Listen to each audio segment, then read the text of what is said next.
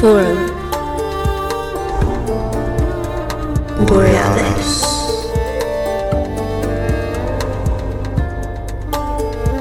Paradigm Expansion. Greetings from the north, citizens of Earth, welcome.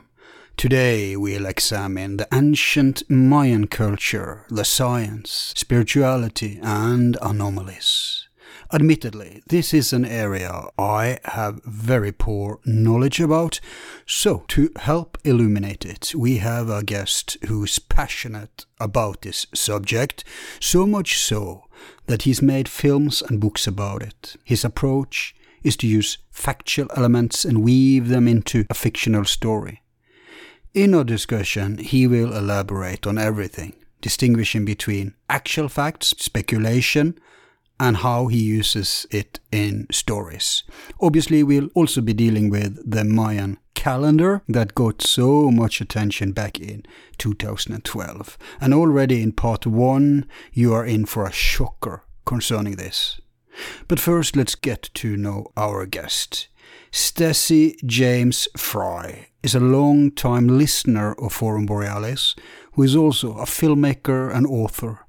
Born in Calgary, Canada, he enrolled at the University of Calgary for a bachelor program in anthropology between 1991 and 1994 in the branch of Mayan studies. Disillusioned with academia, he moved to Nelson, British Columbia, which was a hub for free thinkers, bohemians, and alternative lifestylers. There he met artist and spiritual leader Jose Arguelles, whom he studied under.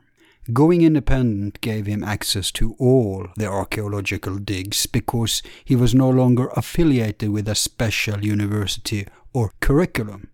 In 1995, he started writing his first historical novel on the Mayan, which eventually would become a series.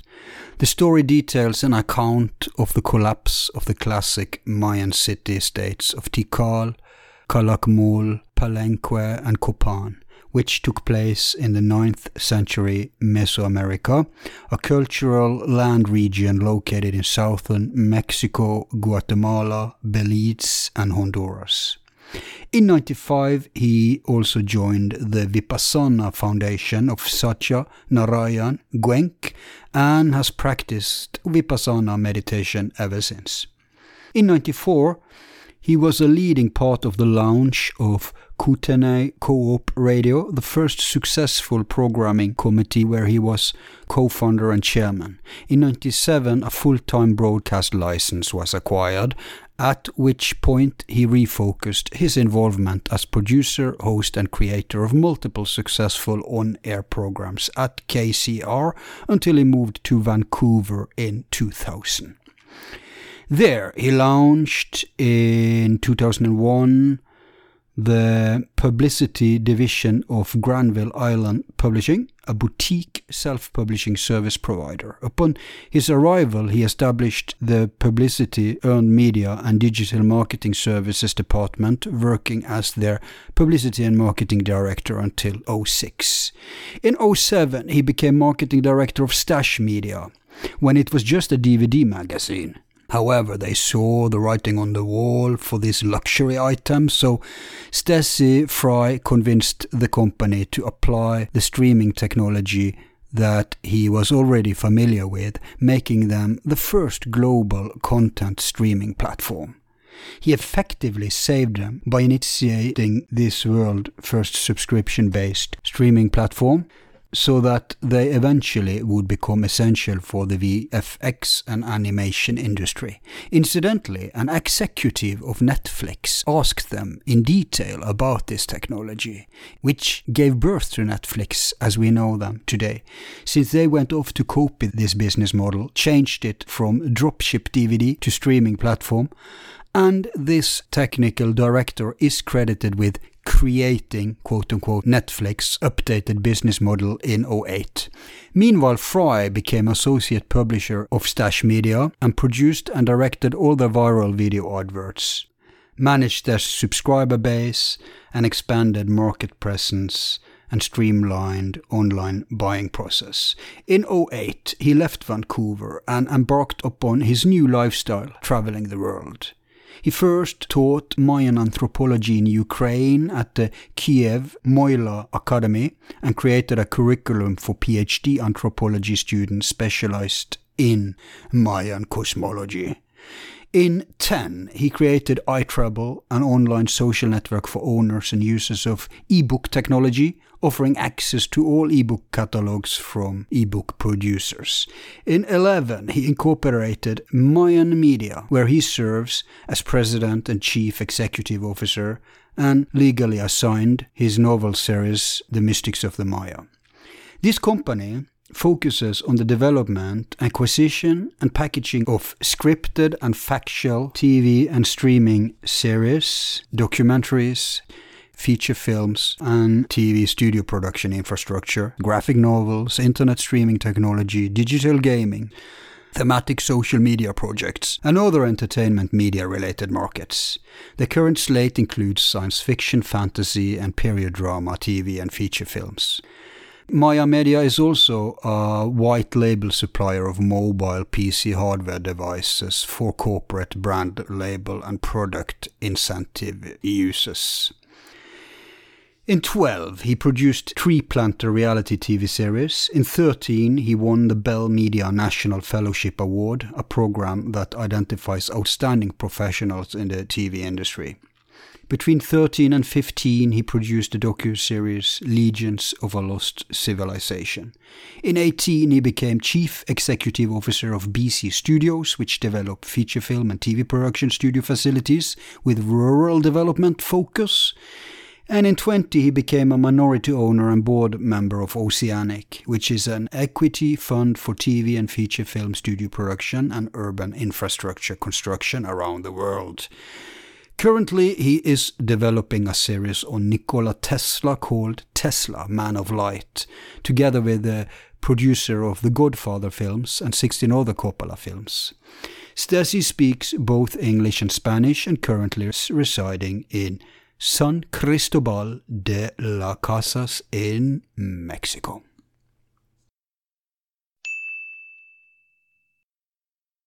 Welcome to Forum Borealis, Stacey. Thank you, Al. It's a pleasure to be here. So it's Stacey, not Stacy. Actually, here they call me Santi, but yeah, you can call me Stacy. Almost Santa. Yeah. Well, it's short for Santiago. And here is Mexico. Although you are Canadian, you're in Mexico right now. Yes, that's right. I'm in southern Chiapas in San Cristobal de las Casas, which is sort of in original Tzotzil Mayan territory. Chiapas, it's part of the Tzotzil, which is one of the Mayan dialects, Tzotzil. They're neighbored with the Quiche. So it's Mayan highlands. It's very old territory. It's, okay. You know, there's a lot of speculation. It goes back 10,000 years, but confidently 5,000 years. So the town I'm in is a 5,000-year-old town, okay, which is nice. Right. It doesn't look 5,000. Okay, very appropriate for the conversation today. Yes. Yeah. People have heard we are finally going to deep dive into the Mayan mysteries and going to be a part of our ancient series. Now, you have an interesting approach to this because you are somewhat of a generalist in this field, something I understand you've been studying for decades, and you've written, folks, he's written, I think it was four books, not released them, not even tried to release them, but he's written them, finished. And that's an interesting way to do this stuff. First writing the books and then releasing it. I like it. But what's the philosophy behind that? There's no philosophy behind it. When I started writing this, when I started studying it, really, it was just kind of an inspiration to start writing, as probably most writers would attest. Yeah. And then over the time, you learn more things, and you realize that the previous versions are outdated, and you have new inspirations, and you want to include them, and so you go through a second draft. and now a third draft, and then a final draft, and I'm sort of in between the third and the final. And there's just so much to know about this subject to make it interesting and credible, really. Yeah. I made a big push to get things ready for 2012 when that was about to happen.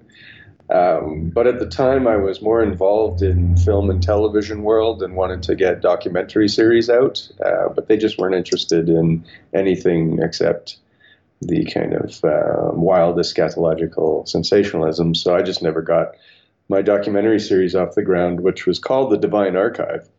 Because there was so much out there about 2012, and there's very little to peg the end date to 2012, and that I sort of had a lot of misgivings about that. And actually, those misgivings proved to be valid, and I just discovered that recently. So I discussed with you earlier that I had encountered somebody who you may end up interviewing shortly, who is clarified a lot of the problems I've had with the Mayan calendar issue in terms of how the dates work. It's such a scandal. It's so, I don't know the right words, because it's so simple and it's so basic. And I have to defend myself here, because I've never been, and I told you this, I've never been very into the Native American stuff. Just like the Far Eastern stuff and the Native American stuff, I'm like anyone else there. I'm blank, almost. My speciality is more the Greco-Egyptian stuff, and things spills over, of course, because there's no hard lines in this world when it comes to these things. But if I had been into that stuff, I would have immediately busted the problem. And the problem, people, one of the problems is that the morons who have translated the Mayan calendar to our modern, That's how you really feel, Al. Gregorian calendar, they have not even accounted for the, what you call it in English, long year? No, the days out of time. It's days out of time that they just literally did not account for. And you can kind of see why. Hang on. I was looking up a word, sorry. They haven't even accounted for the leap year. I mean, that's such a basic thing. And now you have digged up a guy. What was his name? You can give him a shout out. Lauren W. Jeffries. And I'm really happy to come across him, because it has been bothering me. And I'm not a person who dives that deeply into the mathematics of the calendar, but it never felt right to me. I'm more interested in the concepts of the ages, the world ages, and that's pretty much where everybody else sort of sits in terms of the cosmology, because it's really the cosmology and the belief system that drove their civilization, just as it does ours. And the parallels between where the Maya were in the 9th century at the peak and very near the end of their sort of peak echelon is very close to where we are. And I always saw that, and I wanted that to be sort of the focus of what I was writing. But the calendar, as it was sort of introduced to me conceptually, is so compelling, because it does discuss the idea of real time versus, say, mechanized time, right, which we're on. Yeah. And to resolve that issue and to kind of get into how the Maya perceived it, you have to have accurate mathematics. You have to, otherwise you don't know where you sit. In the calendar, right? Or when the world is going. And the bottom line, folks, we can go more into this, but the bottom line is that 2012 is not the end of what did they call it? The long count. It's actually the end of a world age. So it's a long count. They didn't really have a Maya name for it that they know of. Right. There may be some speculation on that at this point. Right. And John Major Jenkins, I remember I listened to him and a few others of these guys prior to 2012, and neither of them were talking about the end of the world. Of course, they tried to force it into, the saying about forcing a circle into a square or something. That was what's going on, because this end of the world concept is really a pollution from the Abrahamic traditions, meaning Islam, Christianity and Judaism, plus the Iranian attachment that came a couple of hundred years ago. Baha'i. Those four religions have the end of the world notions. Nobody else in the world have ever had it. It's completely unnatural. Everybody else are talking about cycles, including the Mayans. And so the idea... Well, the Mayans had in the scenario. Yeah, sorry. The idea was that the cycle was ending and that 2012 was when the formal change was happening. But even that's wrong. It's not 2012. When is the new date? According to the real conversion? It's 2087. So essentially what happened is there's an accumulation of these days out of time that were not accounted for because they were not observed. That was the reason that they were not accounted for. And because they didn't actually write them or inscribe them into their numerical accounting. Right. When they inscribed them on stone or in pottery or anything like that. So the academics just kind of forgot about it, I guess you could say. But the Maya do account for it. Now, I think that Lauren is probably the better person to discuss all this because he has just spent an entire lifetime. But just in general, every 52 years of 365-day calendar round, there are 13 days of those quarter days that add up. And that's when they perform their new fire ceremony, and that's essentially just a 13-day period, very similar to, say, a Jewish Sabbath, where they don't do anything. They don't eat anything. Do they still keep these traditions? Yes and no. As you can imagine, after 500 years of atrocity and genocide and everything else, it's very difficult to maintain the count of days. So there are some tribes that do perform these ceremonies. They don't perform them at the same time, so it's essentially their count of days. That was where I was going, because my question would naturally be when on earth are they doing this stuff? Because if they haven't, have they converted this stuff themselves? I mean... they don't talk to people. Right. We don't discuss it. There's only 6 million left, I read. Yeah, there's 6 million of them. That's quite a few, but still, they don't really discuss it, and they maintain their traditions in very closed doors because it's demonized, and it is to this day. I mean, in the town that I'm in, there's still an enormous amount of prejudice against the Maya people, even though I'd say the population split here is about 50-50. And the villages all around are all Mayan, and everybody's living off of Mayan agriculture here, and sort of reaping the benefits of their being here. But there's still just an enormous amount of prejudice against them here. So they're not going to open their doors and expose. Yeah, because it's Catholic country, and Catholics are extremely prejudiced. So that makes sense. But I would think that they don't call me and say, "Hey, we're having a ceremony. Come on over." That'd be great. You're on their good side. Yeah. I mean, over time that may happen. Yeah. But I am here for the new fire ceremony. So there is a 52-year cycle that is coming to a conclusion, and it will start December 21st this year. And it is a 52-year cycle, so it is one thing that is happening here that I wouldn't be able to experience in most other places. So I'm actually here for that. But that's a great timing on your part, because something very special happens on December 21st, no matter what tradition you adhere to, because it's a basic astrological phenomenon, and it's that, and it's just weird that it ends up on December 21st this year, because that's not a rule that it has to do that. But it's Jupiter, Saturn, and Pluto are conjunct in Capricorn. All three of them.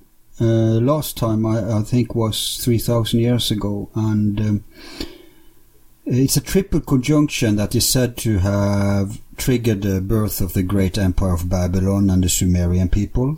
And they went on to rule and dominate the world for millennia after. So people are expecting that it's going to symbolize a new change worldwide. And let's see, what else is there to add? Well, this whole business of what is really behind all this COVID stuff and the vaccines thing, and it's an interesting timing for that too. Yeah, and to see them making this grand push between you, me, and the listener, it does seem to sort of coincide with a lot of what's going on. Now, I've been talking to Lauren about this, going, okay, so is this 75 years, days out of time, accumulated and then lived out at the very end all in one chunk, or is it sort of beefed out, over time, which is probably mostly the case, although the Mayan tend to have syncopated rhythms. So, they have 22 known calendar systems, but I've already experienced or been led to believe that there's so many more. I mean, they even have calendar systems for microbials. Right. So in one of the villages I lived in, it's called the village of Mani, which is a Shea, Tutul Shea tribe, which is part of the Itza. This is where one of the characters we're going to talk about, who is the center point or centerpiece of my novel series, Diego de Landa, spent some time, and he ended up actually doing some horrible things there, which we'll get into later. But they practice open fecalism and have, at least as far as the anthropological record goes back, about 2,500 years in this village. And that just means that you go into the backyard, you defecate, and then you place it under a rock. And then, to my amazement, the next day there isn't even a hint of what you've done remaining. Wow! And it's because the microbial component of the agricultural system, they have such a vibrant earth and soil that they've been cultivating for so long in these places, that the microbial component takes care of that business, and they have a calendar for it as to when these microbials are at their peak activity throughout the day. Wow. That's one example. Yeah. So I started to sort of get into this stuff more and more. Over time, it really takes a long time. Yeah, but stop the train. We're going to get every stop station on the way. We just have to go there gradually. I'm still at 21st of December. You're in for a treat because it's probably going to be a clear sky. And on this solstice, you're going to see that it will appear, a very super bright point of light will appear. It will be two heavenly bodies who almost appear to collide. And that's, from our perspective. But you're going to see the crescent moon pass Jupiter and Saturn. And all this stuff is conflating in 21st of December. But today, we're going to discuss some of the Mayan mysteries. And I'm, like you hinted to, I'm going to have on others for this too. Mm-hmm. Now, the reason I have you on is twofold. One, like I said, you have studied this for decades, and you gave me a name-dropping list, and I was fascinated because I recognize some names. Just the fact that I don't recognize most of the names is impressive. Because I'm very well read in these areas, but like I said, not so much Native American. But some of the names I know, and I have great respect for them. Mm-hmm. So this tells me your information is quality. And also, like you've already said, you are going to try to make your writings into different kinds of production. So we're going to get back to that too at the end. I suggest we first start talking in general about the Mayan mystery, and then when we've done that, we go into your stuff and let people know the projects you're involved in and all the stuff you want to do too in this area. Yeah, whatever's fascinating. I mean, I listen to your show all the time, so I have great respect for your show, so I'm happy to go in whatever direction you like. Yeah, cool. And I think this is a perfect topic for this show. It will, to a large extent, depend a lot on your knowledge, since mine is pretty weak. But I'll be able to ask the idiot questions on behalf of me and the listeners. We're in the same boat. Although I'm sure we have listeners who are pretty into this stuff too. So let's begin with the beginning. Your beginning. Why are you interested in this stuff? How did you become involved? It really goes back to the calendar. So, I mean, my personal history is that I have First Nations heritage. And so I've always had kind of a general interest in this topic. I never lived on a reservation, but it always occurred to me that there was a world here in this continent before, the narrative of the 1492 and all of that began. And what was it, And you told me that you have Native American blood, right? Yeah. It's called Métis in Canada. So Métis? Yeah, it just means that you're mixed blood, right? So right. In this case, it's Cree, and then on the European side, it's a whole hodgepodge. But from the marriage of Joseph Brazo to his Cree wife after he brought his Scottish wife, and she died within a year. Well, so you can track your lineage? I had to wow. In order to substantiate my my membership in the Métis Nation of Alberta. Yeah, of course, because you're blonde and blue-eyed. You look like you could live here. So exactly. But that's so typical. When I see Americans who claim to be natives, all of them look like they could come from Ireland or something. I mean, the proverbial case, right? Elizabeth Warren, Pocahontas.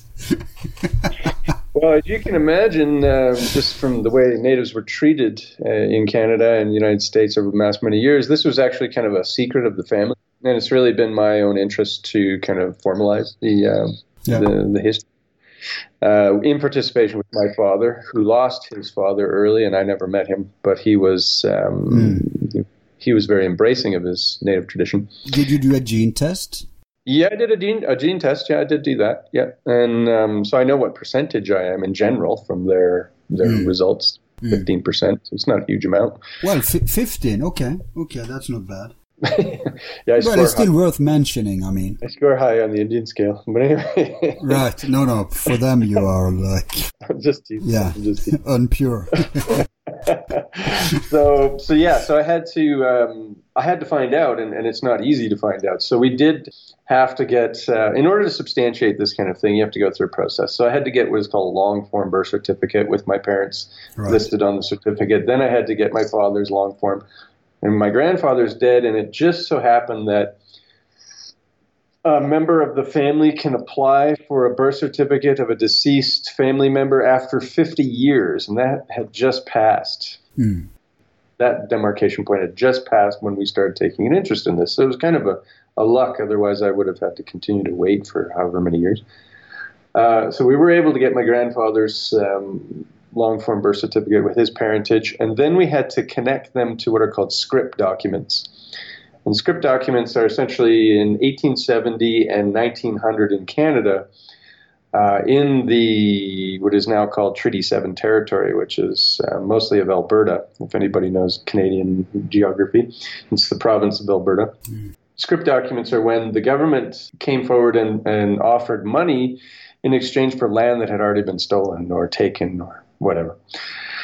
And so anybody who was of First Nations lineage came forward for their $100 or whatever it was, and their names were put on a list. And this was kind of an easy way for the government to get kind of a clear picture of who was out there, get them on a list. And this was all in preparation, essentially, for the whole school system that they were going to employ, which ripped children away from their families and put them in residential schools, essentially, and beat the hell out of them, literally. That was sort of the theology behind it. And so, after they came forward for their $100 and they were put on a list, all hell broke loose and all misery broke loose. But I had to connect the parentage of my grandfather to names on that script document. So I did that through the Glenbow Museum in Calgary, and then to my amazement, this whole world of my lineage opened up, and I found many, many names, including some famous people that I didn't know I was related to. Locally famous, not world famous or anything. Yeah, but don't let it go to your head, because most people are actually related to, even to world famous people. Like here in Norway, One of the most famous kings in the Viking time is called Harald the Hairfair, and half the population can genetically be tracked back to him. Yeah. Then you have, I don't know, did you listen to the show we did with Scott Walter about the Templars and the Vikings in America? The 2 of the 3 episodes. You heard 2. So I don't know if you heard where he talked about, no, I think that's in part 3, Jesus lineage. You know, I'm sure half the world can be tracked back to Jesus too. Well, we're all Adam and Eve, right? Because he has a lineage, and the same with I think one of the most heritage rich person is was one of the Mongols, I think, maybe Genghis Khan or something. Mm-hmm. He banged a lot of women. Yeah, he did. So that's very common because we're many now, but we used to be few. So it's just logical, right?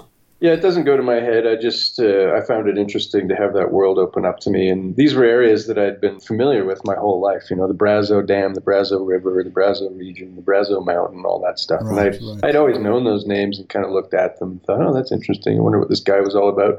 Turns out that's my great-great-grandfather or whatever.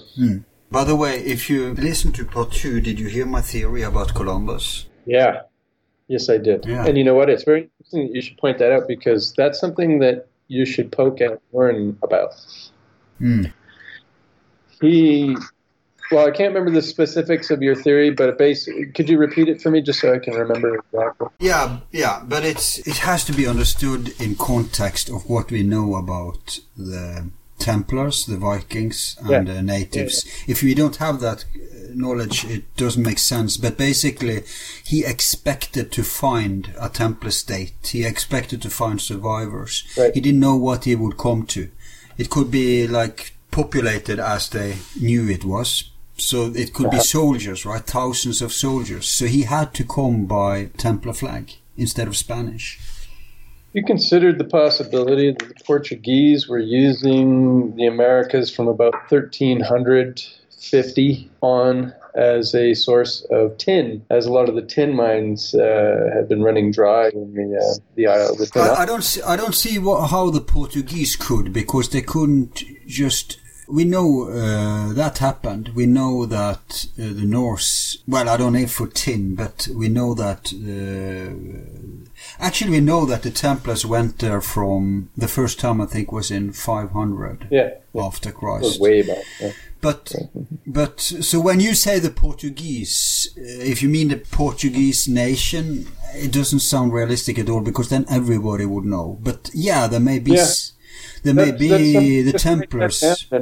Just write that down and bring it up with Lauren. Okay. Because he has very, very well developed ideas about that are not his own work. They're based on some very well studied work. Cool. Yeah, I think you will find it cool. I think you'll find everything about Lauren cool. I mean, he is old, but he's very eloquent, and you know, if you just give him a chance, he starts blowing your mind immediately. Yeah. And to your point of everybody being related to somebody famous, the way I look at that, this is a topic of yours, your Atlantis and your various other series, your pre-Diluvian, your all those things. I mean, there were some narrow points in history where most of humanity was wiped out, and very few people actually made it through them. And we're all related to those very few people. I mean, it goes down to some speculation where we're related to all of 100 people the last time one of these things occurred, potentially as recently as 12,500 years ago.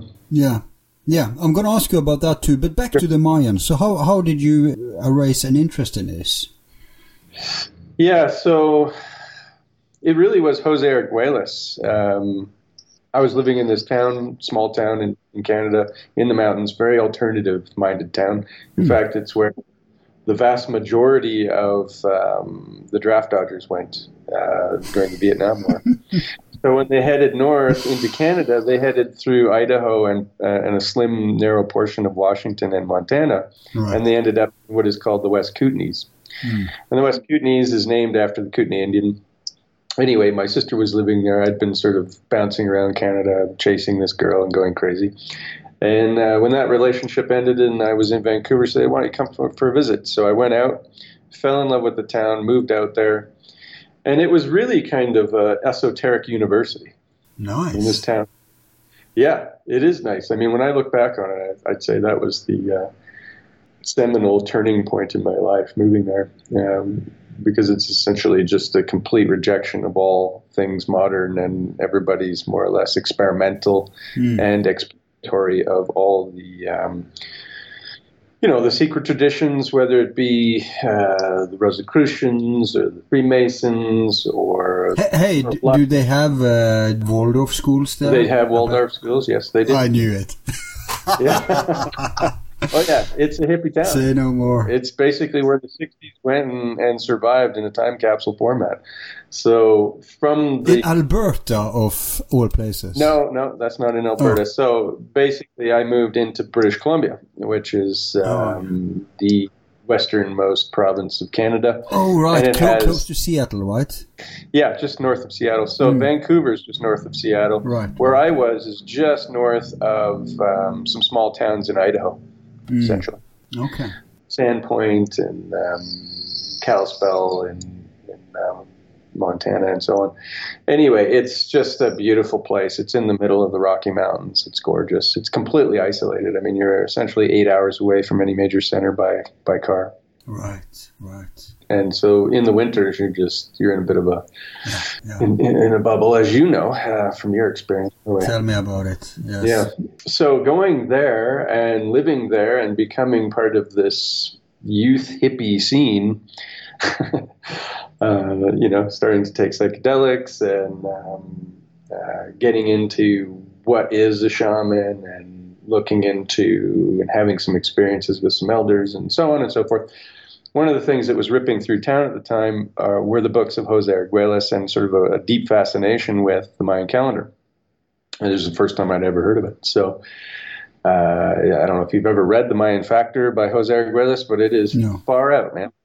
And it presents a kind of a template for the rise and fall of civilization according to the syncopated rhythms of this Mayan calendar, which are astronomically based. And that was a very compelling idea because I had already sort of... The way the calendar works, the way he presented it, is almost a carbon copy of... And he may have been doing this on purpose, but... He presented it as kind of a psychohistory concept. Are you familiar with that term? Yeah, but you can go into details. Well, it's part of the Foundation series of Isaac Asimov. Isaac Asimov presented an idea that a mathematician in some universe far, far away, probably here, had discovered a kind of mathematics that was a predictive model for future history. It's called psychohistory. So it's essentially a mathematical-based, sociological-based predictive model for civilization. And that always stuck with me because that was one of my first loves was the Foundation series by Isaac Asimov. And I don't think I made a direct correlation, but I understood the concept really well as far as how Jose was explaining it.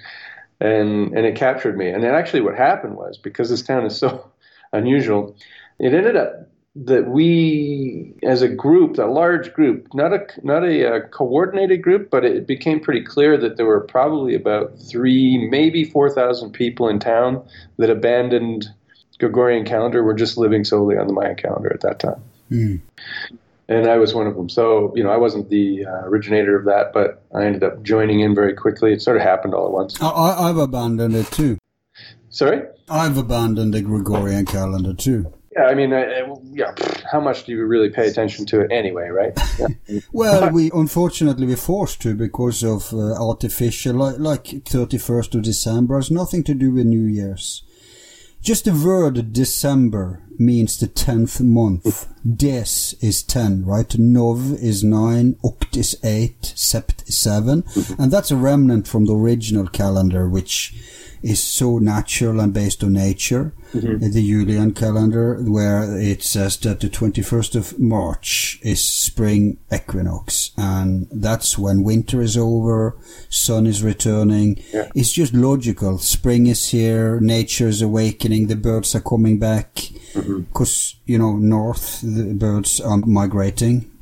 And so when the Catholics forced us to do the Gregorian calendar, they kind of forced us out of rhythm with nature. And we can discuss how far you want to take that, but there are lots of voices who are claiming that's a conspiracy in order to crush the pagan roots, which the pre-Abrahamic traditions were very tied up to nature, just like the Mayan agriculture society. So that you said they have a calendar for everything. Yeah, exactly. It's a science. It's because when you live in a cycle-based society, you have to measure everything so you know where it belongs in the typology of things, whether space or time.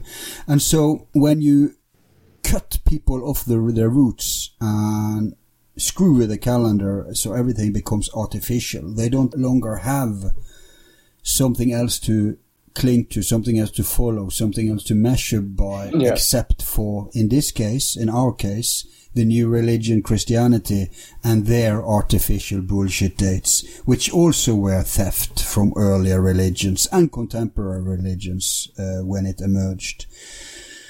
And so... Yeah, I think it's even subtler than that. I mean, I completely agree with everything you're saying. But one thing that I really just struck me, I mean, when we're getting into the Mayan calendar at that time, we weren't living on the 360-day calendar or 365 or any of the other components of the Mayan calendar. We were living on the Tzolk'in, which is a 260-day heartbeat, which didn't really change. It isn't out of sequence. It's not like they account for the leap year in that because they don't need to, because over time all that slide out of time that is created by those sort of fractions. The Mayans didn't like fractions, right? So anyway, I'll let Lauren discuss all that because he's brilliant.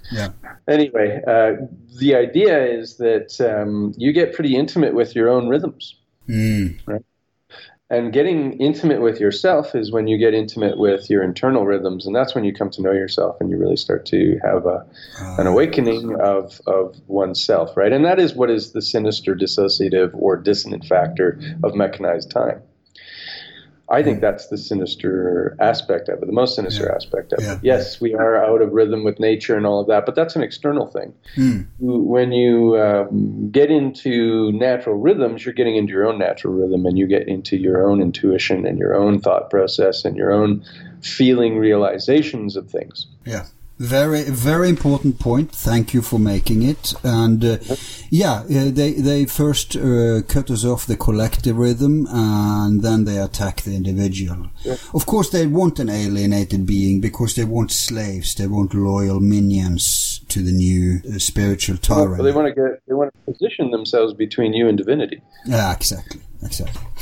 Okay, so you picked it up in this interesting sphere you were hanging in, and then came all the, I guess, it wasn't very far away, all this 2012 hysteria that was building up. Well, it was immediate, right? Because Derek Redis tagged the end of the long count at 2012, but in 94 that seemed like a long way away, especially when you're only 22 or whatever. So for me, what happened was I loved what he did, and I loved what it did for me, and I loved the community exploration and everything that did for me. But I started to realize at some point, and I can't really tell you when exactly I realized, these are his ideas over top of maybe indigenous concepts, and I wanted to get down to the original indigenous concepts because I wasn't entirely confident that he was presenting it properly. To see a cult of personality develop and so on and so forth. So this precipitated a real deep dive into the opposite end of the scale, which is an academic end of the scale. Now, we all know how academia is. However, one of the rare instances where academia isn't as calcified around these dogmatic ideologies, and I say isn't as much because there certainly is, but it's more of a fluid academic world because it's kind of a new-ish phenomenon. Yeah, that always helps when it's a new thing because it hasn't yet been hijacked by grandiose dogmatists, popes, right? So, yeah, I'd say that's more now than it was, say, back in 97 when I had this realization that Jose Arguelles might not be the most accurate representation of this indigenous concept. But getting into the academic world at that time, it was fairly new in the sense that they hadn't really, you've heard the term crack the Maya code, I'm sure. Yeah. You've heard that. It's a common thing that was talked about during 2012. I'd say that was one of the better aspects of the 2012 phenomenon that did shine a light on more or less the epigraphers, right? So essentially the deciphering of Mayan script. Mm. And that really initiated in 72 in what is called the Palenque Roundtable. Now, it's geographically, where I'm at right now is called San Cristobal de las Casas, but about 2.5 hours away by car. Well, actually, it's a bit more, just because the roads are crazy. But as the crow flies, it's about 2.5 hours away, if I could ride a bike or whatever, straight there, is Palenque. And Palenque is one of the most famous ruins of the classic era. And it's in that town that this Palenque Roundtable occurred, and you're going to like this because essentially a couple of 100 years of Mayan study had occurred, but the roadblock was that they couldn't read the script. And so, all kinds of fantastic... So they didn't have, what's it called, a stone that they cracked Egypt with? They didn't have a Rosetta Stone, no. Rosetta Stone, right. No, they didn't have a Rosetta Stone. And so, all manner of theology had, this is kind of the nature of archaeology, is that it's defined by whatever contemporary issues are in play. Right? But 2 seconds. We've discussed off air the brilliant Professor Augustus Le Plongeon. Mm-hmm. I guess he was an Argentinian. No, the reason I have his book is not the Mayan lead, but the Atlantis lead. He has a book where he proves that Maya and Egypt have extremely many similarities in symbolism, in language, in spiritual notions. Yeah, so much so, in fact, that there has to be a direct relation. Now, how could this chap do all this if... I mean, this was after the Rosetta Stone, but how could he have cracked the Mayan aspect of things? Well, I mean, there's the language, right? I mean, he lived among the Maya. Right. First of all. Right. So he was living around here, and he was learning to speak their language. And in learning to speak various dialects, I mean, there's 32 known dialects of the Maya. Jeez, right? Okay. And exactly which one he's using, I believe it's the Itza, which is the bulk of the Maya from the Yucatan region. Mm. And he was really focused on them, and well, that's only one of 32. Right, but was making an etymological association between the that dialect, or the 2 or 3 dialects that they speak, and these Egyptian words. So that's great. The problem with that is that from an academic perspective, and why he's largely not discussed among academics, in fact he's lampooned, is because he took seriously Mayan shamanism from the perspective of the mythology that is portrayed on these ancient ruins, where you have these sort of demigods, right? These shaman kings performing, you could call them miracles or paranormal phenomena. He took it seriously and almost literally, right?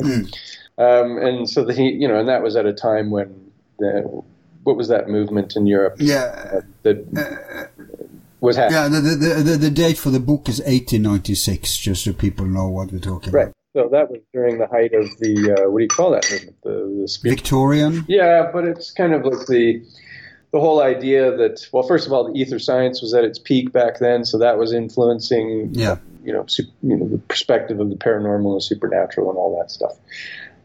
Demonology and, Gothic period and romantic period. We've been through all that at that point. Yeah, just that kind of spiritism that was in vogue in the Belle Epoque era and the Gilded Age. Mediumism and also theosophy, all sorts of stuff. Yeah, that's right. That's the one I was looking for. Thank you. So he was kind of part of that, and you know how that's more or less shoved aside by anybody in the academic world. So he didn't get much airtime, let's say. But he has the unique distinction of having spent a good portion of his life living among the Maya and spending time around them. And he was the first person, much later in my discovery, that actually took a lot of what I was really interested in, which is the actual science of shamanism, which we can get into in Maya traditions, and taking it seriously. And that was the first one to do it because it had been demonized, right? Yeah. I don't know how much you want to get into that yet, but let's stick with Paul Young. So he was unique that way. Even today, if you bring him up with any of the academics, they kind of sneer and go, "Well, you're not going to take it seriously, are you?" Yeah. And yes, of course I'm going to.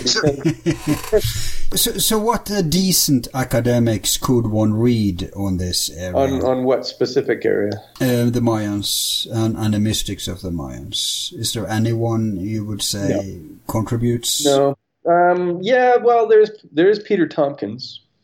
Peter Tompkins, he more focuses on Teotihuacan than the Maya, but Teotihuacan, which I don't know if anybody who's in your listening doesn't know, is just outside of Mexico City and was kind of viewed as the city of the gods by the Aztecs. Is that where that pyramid is? That pyramid of the moon or whatever they call it? Yeah, that's exactly where it is. It's potentially a megalithic site, right? Or at least the underlayers of it are.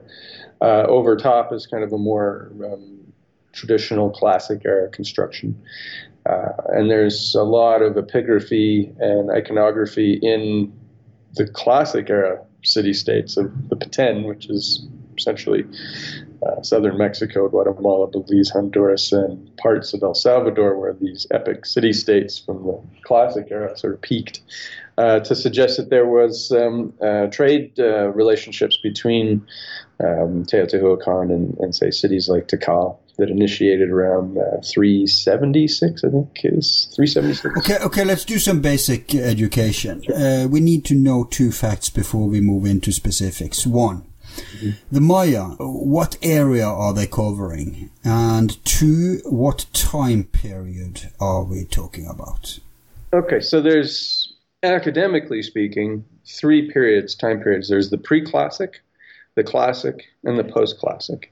The pre-classic is academically concerned with about 1500 BC to 150 AD. And then you have a collapse of the sort of nation states that had been built up and sort of thriving up until that point. And that's essentially the Mirador Basin, which geographically... So 2,000 years. Yeah, academically, I'd say it goes back much further, but that's my opinion. And then there's the classic era, which kicks off around, so it's sort of like this dark period of about 100 years after the collapse. And then you've got the sort of revitalization of city-state concepts and the popping up of these new city-states around 250 AD. And then it peaks, and those city-states are abandoned around the 9th century. That's one of the many mysteries surrounding them, right? That they just completely abandon cities overnight for no good reason. There is no mystery anymore, but it's not common good. It's cracked. Oh yeah, I mean this is all fairly straightforward stuff. But so what was the reason? Well, let's talk about that later when we get into the novel, because that is the entire concept. Cool. So that's a classical era. Yeah, that's the classic era. Then the post-classic era is sort of a new renaissance of Mayan culture and civilization that takes place in the Yucatan region, sort of picking up, almost overlapping with the classic era. So a couple of those city-states start around 700 AD, but they don't really get going until about 1000 AD. And that's really when the post-classic era kicks off and then ends more or less when the Spanish arrive, although those city-states kind of collapsed and everything was sort of devolved into tribalism before the Spanish came. So, and then you have the peak of the Aztecs, and at that same time. So the Aztecs are like a degenerated successor of the Mayans. No, I don't think so. That's more of a common orthodox academic view that is the result of Spanish propaganda. Yeah. I'm sure it is, but that's the crumbles I've had access to. But that's not the academic view. The academic view is that they were bloodthirsty savages who killed en masse. unpolluted by those dogmatic mainstream claims, right? So I'm glad you're correcting it. So Aztecs, you would regard them as a different, altogether different beasts? Yes and no. They certainly carry on the Mesoamerican cosmological tradition, and they were certainly living among city-states, which is a similar kind of structure. Yep. And they certainly performed. So the combining aspect is the calendar. All these cultures, and even as far north as Seattle, which Lauren will get into, lived on what is commonly referred to as the Mayan calendar. I wouldn't even call it the Mayan calendar anymore. So everybody used the same calendar. So then it becomes like the Indian system. Exactly. So what I see now in a big picture, like pull back, right? You have, whatever took place 12,500 years ago that caused these megalithic sites to be abandoned and that culture to essentially be erased off the face of the earth, all over the earth. You have this transcontinental culture, still unified, but probably in shambles, still using and operating under the same time system, so the same calendar system, which has cosmological roots and, of course, also has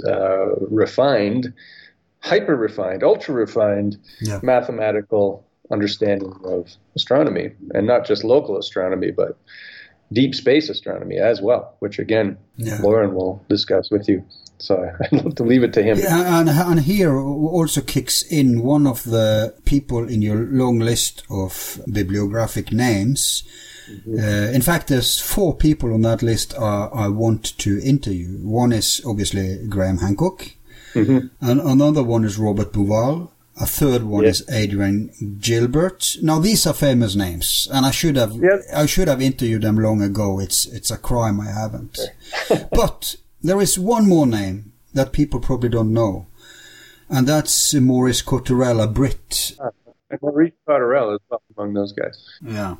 The reason I know about him is that one of my teachers, who's passed by now, but he was, I don't know if he was a close friend, but he was an associate of Maurice Cotterell. And I've listened to Maurice Cotterell and I read some of his stuff. And, I can't judge his Mayan stuff. That I can't. But I can indeed judge some of his other esoteric stuff. Plus, as far as my brain allows, I can also judge his science stuff. What do you think about his approach? Well, Maurice is interesting because he was one of the first to really introduce the idea to me that, this Mayan calendar might be related to sunspot cycles. Right. And that blew my mind. Yeah. Because, I'm feeling in the dark, right? I'm just coming out of the cult of Jose Arguelles and, and so on. And getting used to the idea of some of these academic concepts. And then he blows in with this hard science correlation that he was, it was a supposition at the time. He wasn't saying it was accurate. But reading that book opened up the idea to me that this wasn't just some rudimentary astronomical calendar system. This was something that was deeply refined and potentially could account for a lot of these things out there.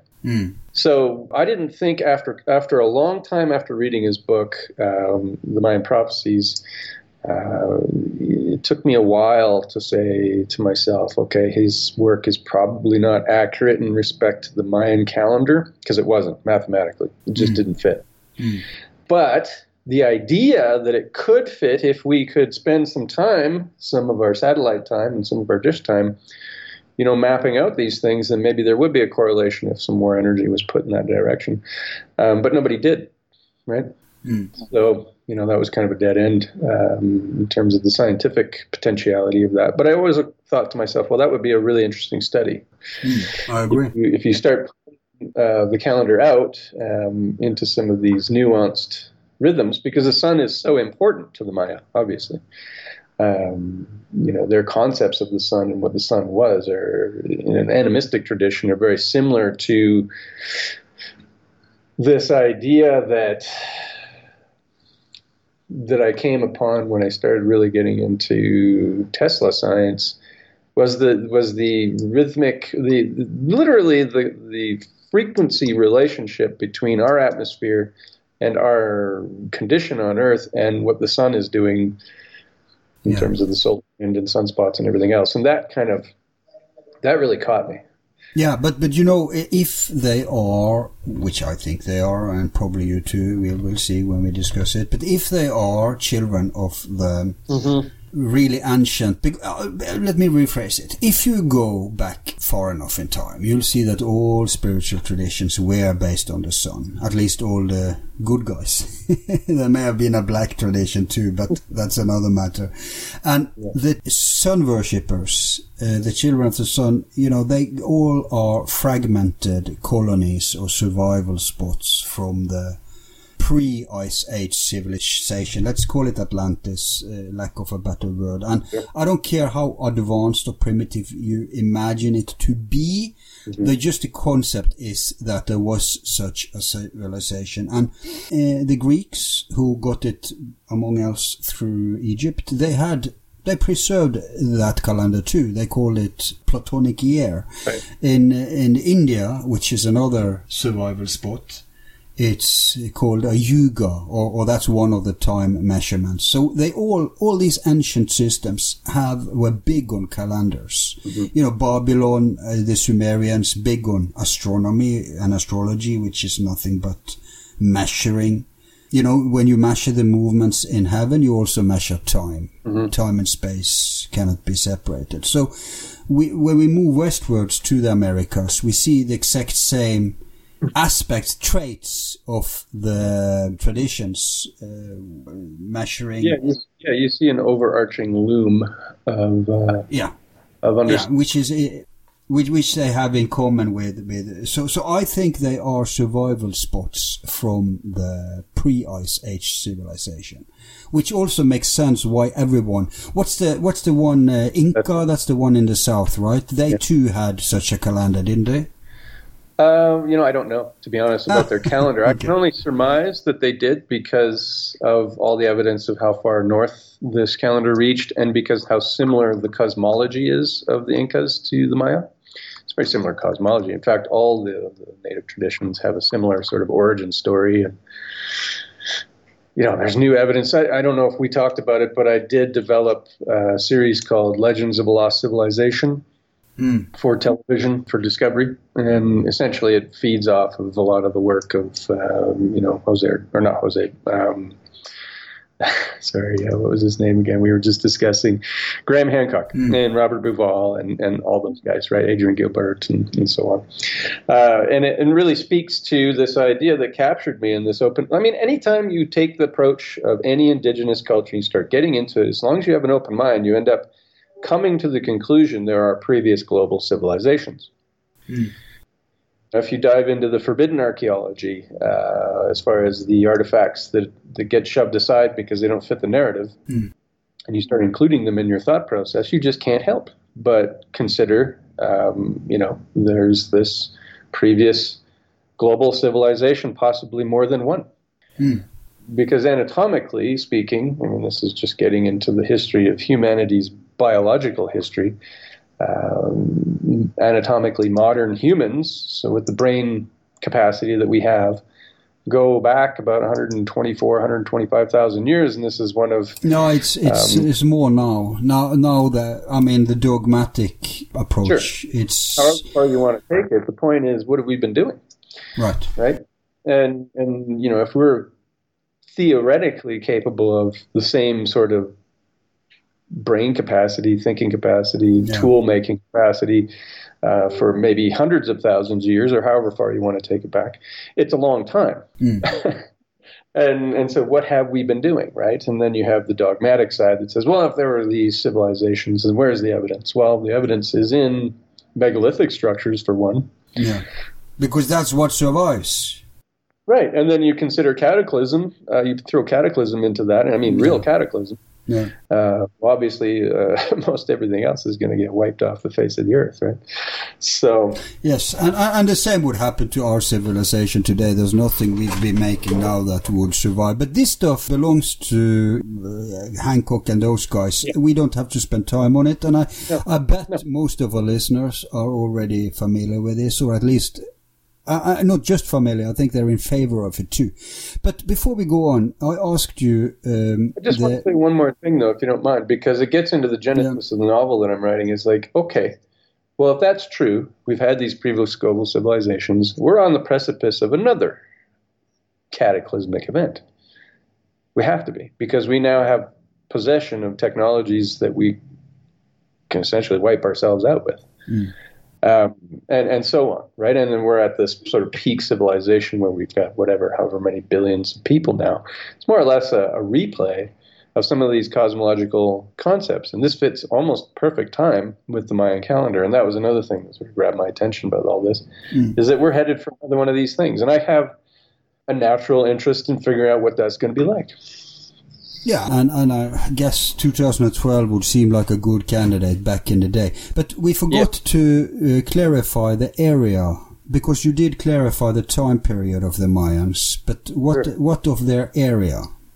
Yeah, so that pre-classic, classic, and post-classic era takes place, it pretty much was discussed as Mesoamerica, and that includes the Aztec region, but essentially that's Mexico, or middle to southern Mexico, Guatemala, Honduras, Belize, and El Salvador. So Middle America, but not South America itself. Not even really Central America. I mean, it sort of brushes. I mean, Central America is such a tiny place. Like, it's Panama. It's a very skinny little area, right? Yeah. So it's just north of that, and so it's like the most southern part of what would be considered North America. Okay. Yeah. So, what would you say are the mysteries? And we are all familiar, of course, with stuff like ancient aliens. And before you say anything about it, let me just explain to you my relationship to that. I usually say to people who are not familiar, well, today everybody's familiar with it, but I used to say when it was going on, I said, watch the show. Because they do a good job, especially the early seasons, in putting focus on actual mysteries, especially in terms of structures and ruins and stuff. So they do actually give a good, good footage, good explanation. But then when I try to explain everything, it's all back to the same default. Yeah. Alien. And that's the part which you don't have to really relate to if you're not all in. Well, I don't necessarily believe in aliens per se. No, that's what I'm saying. So I'm saying ancient aliens. Yeah, we can criticize the show for their explanation, but I'm not so concerned. I'm more concerned about the way they're focusing, and they too have spoken, of course, of the Mayans. But this is basically the extent of my interest as like popular shows and dogma. So I want your take on, like, what would you say is remaining of the Mayan mysteries? And if it's not alien, then what is this mystery? Well, the astronomy, of course, right, speaks to a high level of scientific capability. The mathematics of that speaks to, refined mathematics. And when you have mathematics and astronomy, you can take your cosmology out into space, whether you actually go there or not, physically. Yeah. And so you have this pictography and iconography of that kind of thing. Like, one of the things that they focus on in Ancient Aliens is the lid of Palenque, which again is just 2.5 hours away. And it's the sarcophagus of this Pakal, who was one of the most, he's kind of like the Queen Elizabeth of the Mayan. He lived and ruled for like 58 years kind of thing. And his period of rule was considered to be the most fruitful of that era, of that city-state. And sort of depicted on his sarcophagus appears to be, well, there's two versions of it, okay? There's the academic version, and then there's the Ancient Aliens version. And the Ancient Aliens version is that he's in a spacecraft and he's taking off into space. All right, that one, yeah. And the academic version is that he's falling backwards into the underworld after death. And he's falling along the stalk of the world tree, looking up towards the firmament of the other world, which he will eventually go to. Now, those are very divergent concepts. And the reason the academics look at it that way is pretty, founded in some pretty sound investigation. And the basic cosmology of the Maya is that we live in a tripartite universe, and you're going to, as you hear this, you're going to go, oh yeah, this is exactly like the Nordic traditions. So they which feeds into the whole concept that there's this relationship between the Nordic tribes and the Mayans and all of America, really.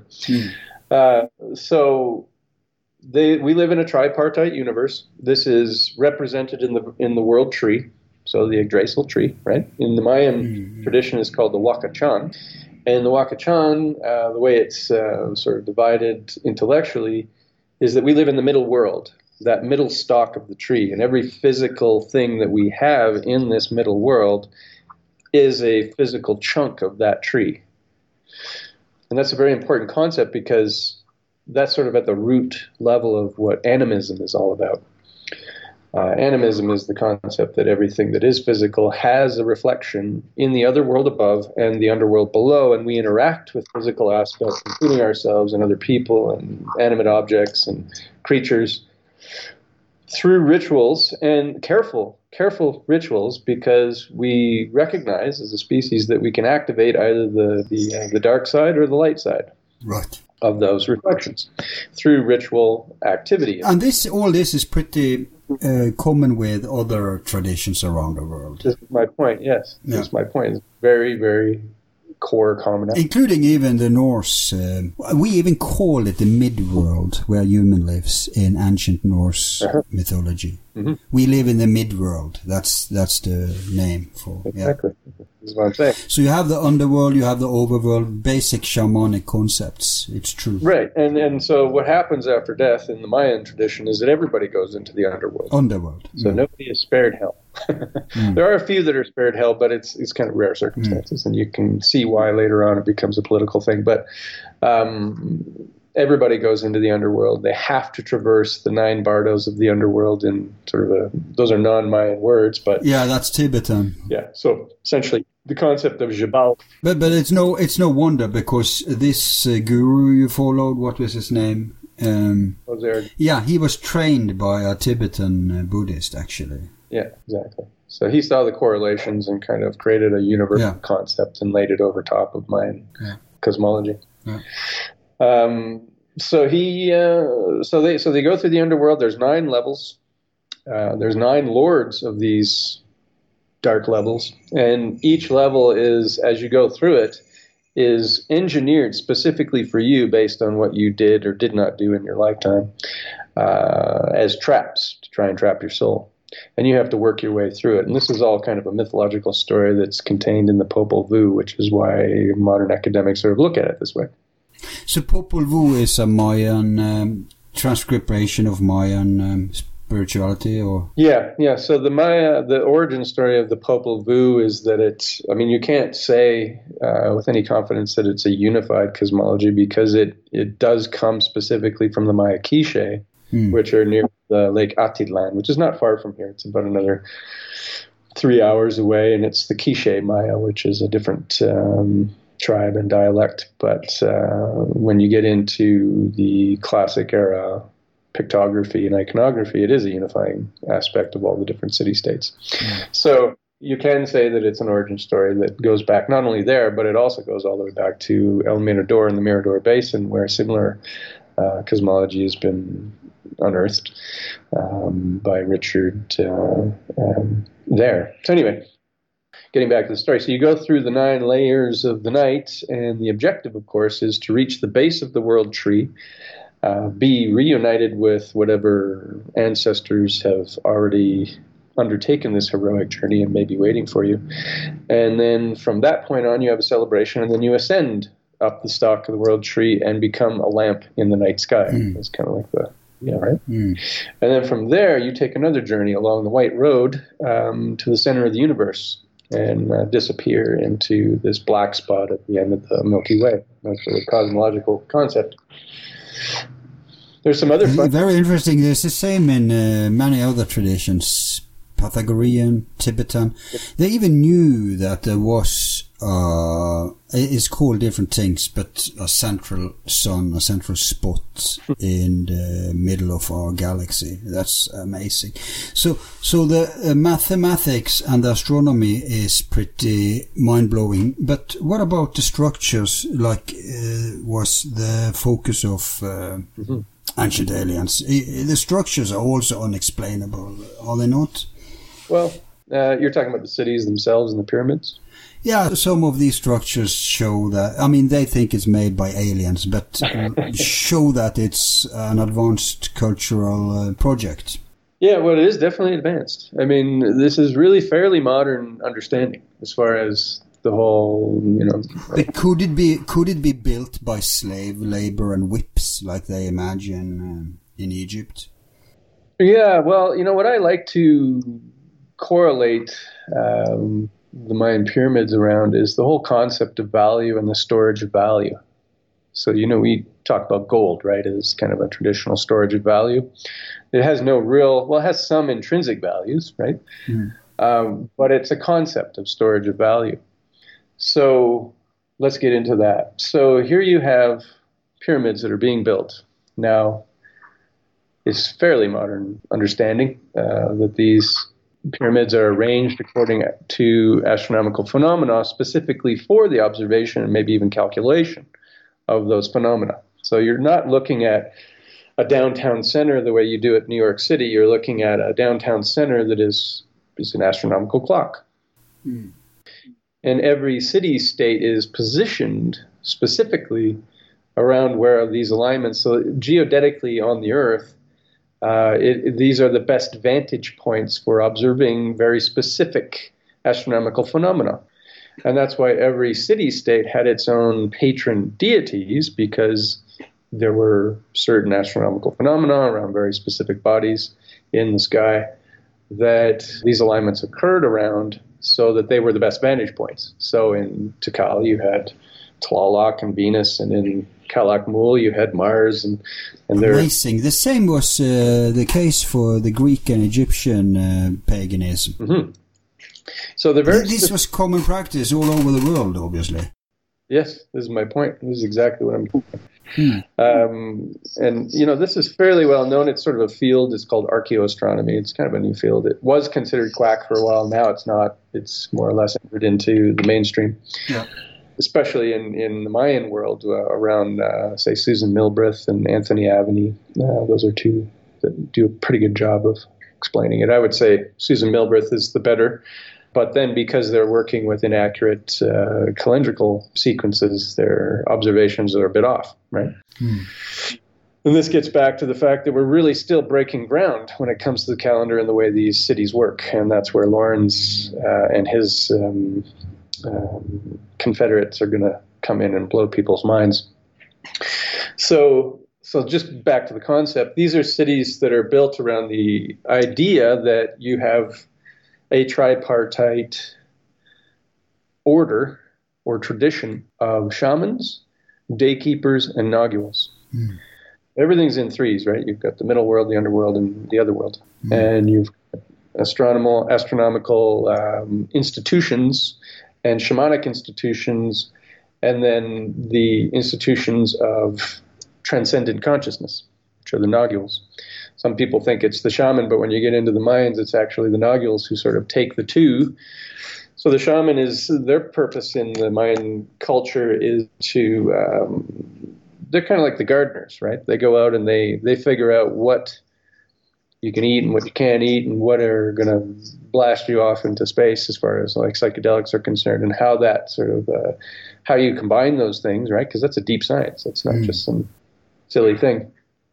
And there's thousands of them. And so they work on that tradition. And they're also the medicine men, right? So they actually do they're the physicians, right? And then you have the daykeepers, which are the astronomical timepiece guys. So they actually observe all the astronomical phenomena, and they maintain the order and the keeping of days and all that. And they write it down. So they had a writing system that was more or less destroyed later on. But anyway, getting back to that, the nogules combine the two. They're the people who know when, where, and what in order to blast off into this transcendent consciousness and do magical things that our friend, how do you say his name anyway? Because I've never figured it out. Augustus Le Plongeon? Yeah, if it's French, I mean, he was Argentinian, right? But it sounds French to me, It is. which would be plongeon, but Plongeon. I don't know how the Spanish would say it. But anyway, well, I'm sure he said it Le Plongeon because it was French and everybody wanted to be French. So, Yeah. so he was the first one to take the nogulism seriously. And to indicate that this is a science that actually was real. And, of course, he got blasted for that. And I don't think he cared, but, Yeah. I wouldn't care. But anyway, he's the first that I ever found that took it seriously. And that is the idea that through the science of time and place and substance, one could do magical things, seemingly magical things.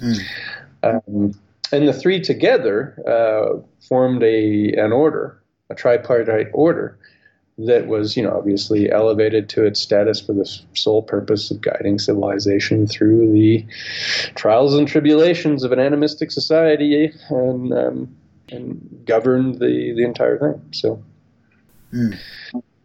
that gets into kind of what the Spanish encountered when they came here, but that peak of that civilization, as far as we know, took place in the 9th century, in that Middle Classic, in the Classic era, and lived and breathed in these ancient city-states like Tikal, which I would consider to be the Rome of the Classic era.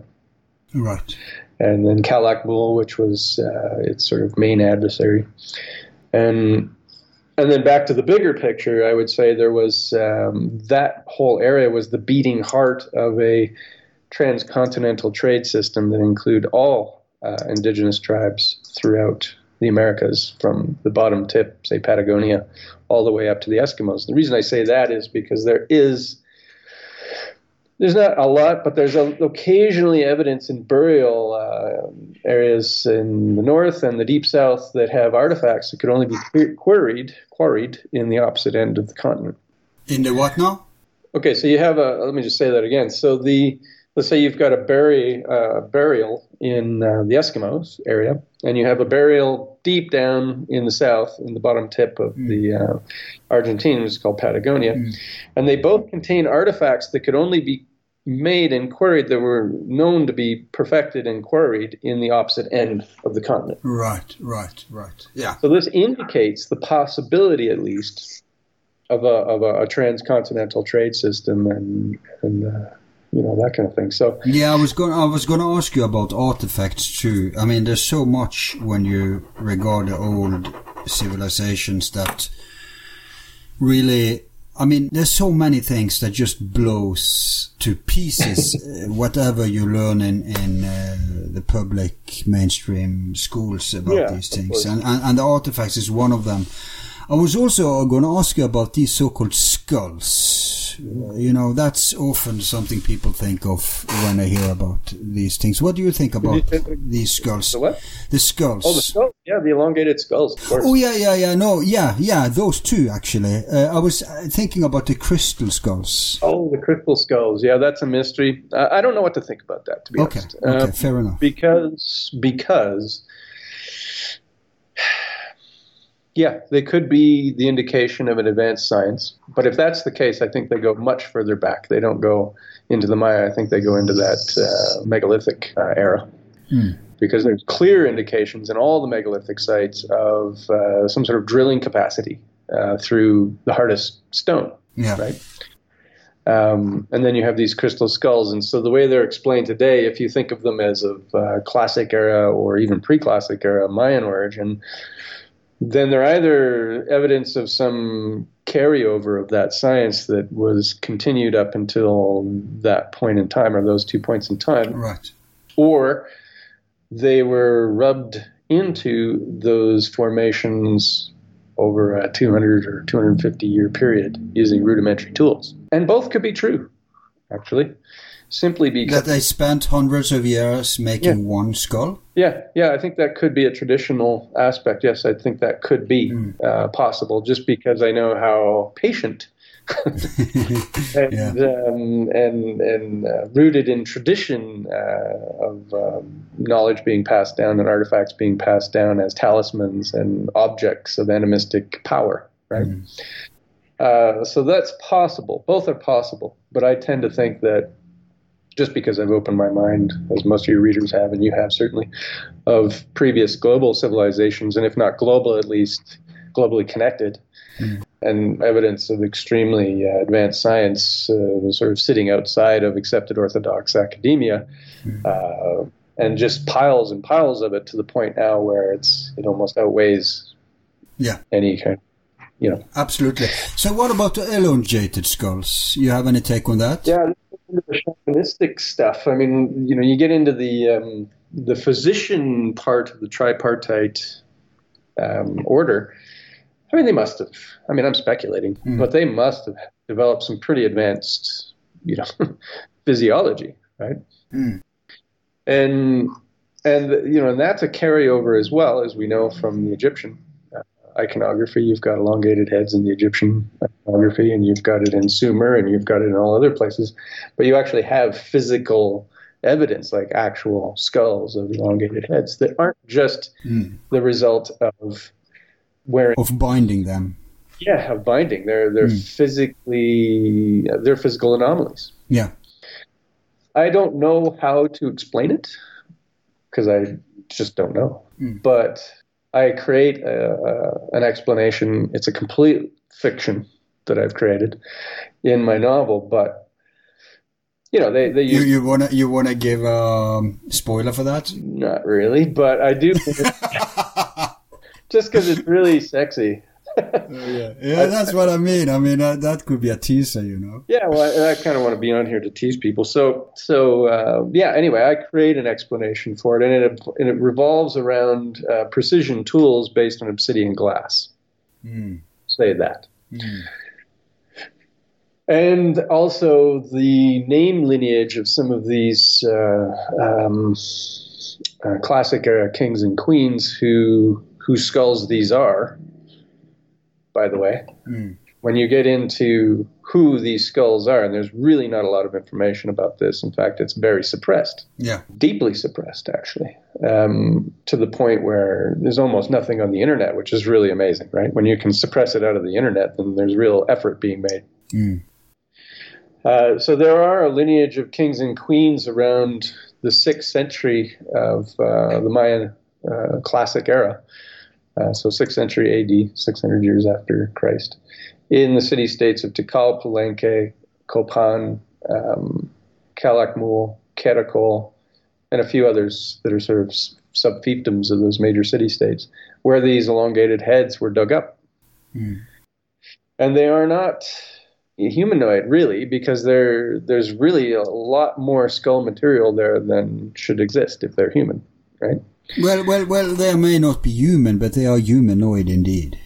Yeah, that's what I mean. They're clearly human, but they're not, as we understand it, anatomically. They may belong to an ancient race too, because, I mean, people think ethnicity is diverse now. Oh my God. If you go back in time, there was much more variations between people. And indeed, the Neanderthals, as we've been saying again and again in so many shows, were human. They were just a sub-species of the human species. And same goes for the similar kind of tribes, or whatever you want to call it, that anthropological... what they used to try to exclude from the human family, but which now has to be integrated. So, yeah, we had hobbits, we had giants, and so, yeah, why wouldn't we have people with weird skulls too? Yeah. There's even a skull with horns on it. Oh, think of it in terms of a strange surgery. Yeah, but these are, like you said, these are not just strange surgery, right? So... Oh, no, there's evidence that it could be, yeah. Because there's fusion, there's skull fusion. Yes, some of them are from this practice where they try to shape the head. But... No. Imagine putting a second skull, cutting open the skull, Oh, planting a second brain over top of the other one. Now, whose brain would you do that with? jeez. You'd do that with your... Gee. It's like you get into the whole concept of Mayan cosmology, and you get this whole veneration of the ancestors that is so deep. So you would take your father's brain? Maybe. Wow. That's a mind-blowing. I never heard that before. Yeah, well, that's a spoiler. So again, it's fiction. Right. I mean, it's like just my imagination, but Right. this is based on some fact. Right. And it's based on a fact of what I would consider to be a fairly deep understanding of their veneration of the ancestors and how that works. Right? What is one of the most frustrating aspects of our lifetime is the fact that we just get wise enough to understand how life works, and then we die. That's pretty frustrating. Right? Yeah, that's a bummer. Yeah, we should. I mean, if we had like 200 years, I think that could be enough. Well, what if you conceptually could inherit your ancestors' knowledge in a literal fashion? Yeah, but you still waste so much time in the first 20, 25 years, right? At least in this culture. I mean, what if you could put your father's brain on your head and the brains would fuse and you would actually have access to their understanding post-death? Yeah. That's sort of the concept I play with. And there's reasons for it. And it's kind of a perversion that takes place in a certain period of time. Yeah. You know, let's get more into that in part 2. Yeah. It sounds very creative and interesting. But let's complete the Mayan thread before we take a break. Sure. So the skulls and all that stuff, that's, that belongs to some of the more, should I say, folk mystique.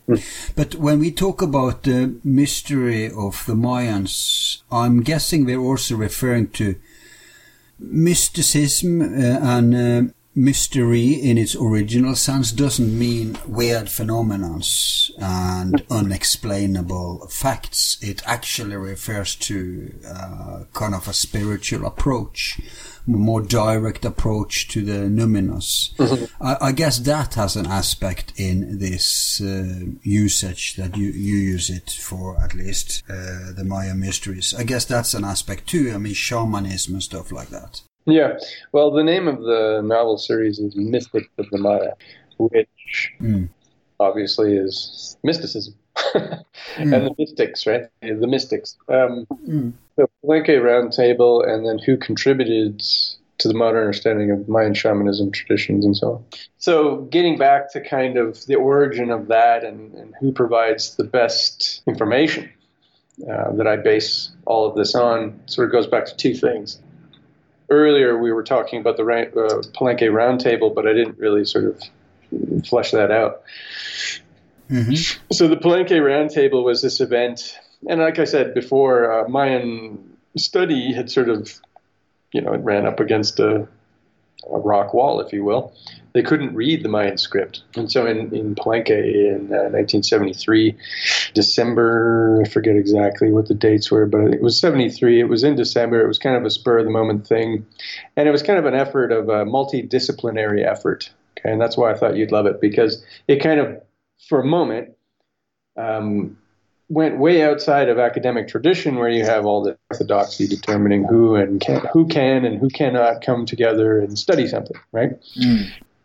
This was kind of an open door thing where they had universities from all over come by and disciplines of various types. I can't speak off the top of my head exactly what they were, but, art history and Mayan archaeology and, all these other disciplines. And they came together, and it was really in that meeting and the results of those meetings in 73 that the Rosetta Stone for the Mayan script started to form. And a lot of it is based on the work of a character that I spoke about, or I can't remember if I mentioned his name, but it's Diego de Landa. And this is where my novel starts. But I won't get into that yet. So essentially what happened is they started to understand a little bit better the phonetics of this epigraphy, and they started to understand what were numbers and what were vowel sounds and what were, concepts, right, in a epigraphic form. And there's other words for that, but essentially in the epigraphy. And it's really been since then that systematically all the different glyphs that are represented not only in the classic era city-states and inscribed in stone, but also in all the pottery, right, that's been discovered. They had really beautiful pottery and, of course, painted on there all these different mythological imagery. So really, the answer to your question of who contributed the most to the understanding of Mayan shamanism is the Mayans. And this is the point I want to bring up, because this goes back to also that series that I was discussing earlier called Legends of a Lost Civilization, and then previous to that, the Divine Archive. There's all these new agey kind of people out there, especially around 2012, sort of pontificating about this, that, and the other thing, and not really giving a lot of credit to where they got their ideas. And where they were getting their ideas were from the Maya. And the Maya depict in eloquent detail, in an enormous tome of epigraphic and pictographic and iconographic record, these very, very paranormal-looking and supernatural-appearing concepts in stone and on pottery. And it's really from them that I started to understand and sort of break apart and come up with this tripartite order and their various duties and positions and how they related to each other, and started to form kind of this picture of who they might have been, right? I'm not going to say that I understand it completely, because that would be stupid. But what is the tripartite order of the Mayan priesthood? It's the shaman, the daykeepers, and the naguals. The shamans, the daykeepers, and the what now? The naguals. Okay, naguals. Do you know what naguals are? No, I have no idea. I'm probably not 99% of the listeners either. Okay, so let's get into that. So just covering that issue, the tripartite. So the shamans, again, are kind of your physicians. They're your medicine men, and they also make a science of all the different, and by nature of that position, they understand all the potions and herbology and combination of things in the forest and everything else that'll help with not only health and wellness, but sourcing all these psychedelic substances.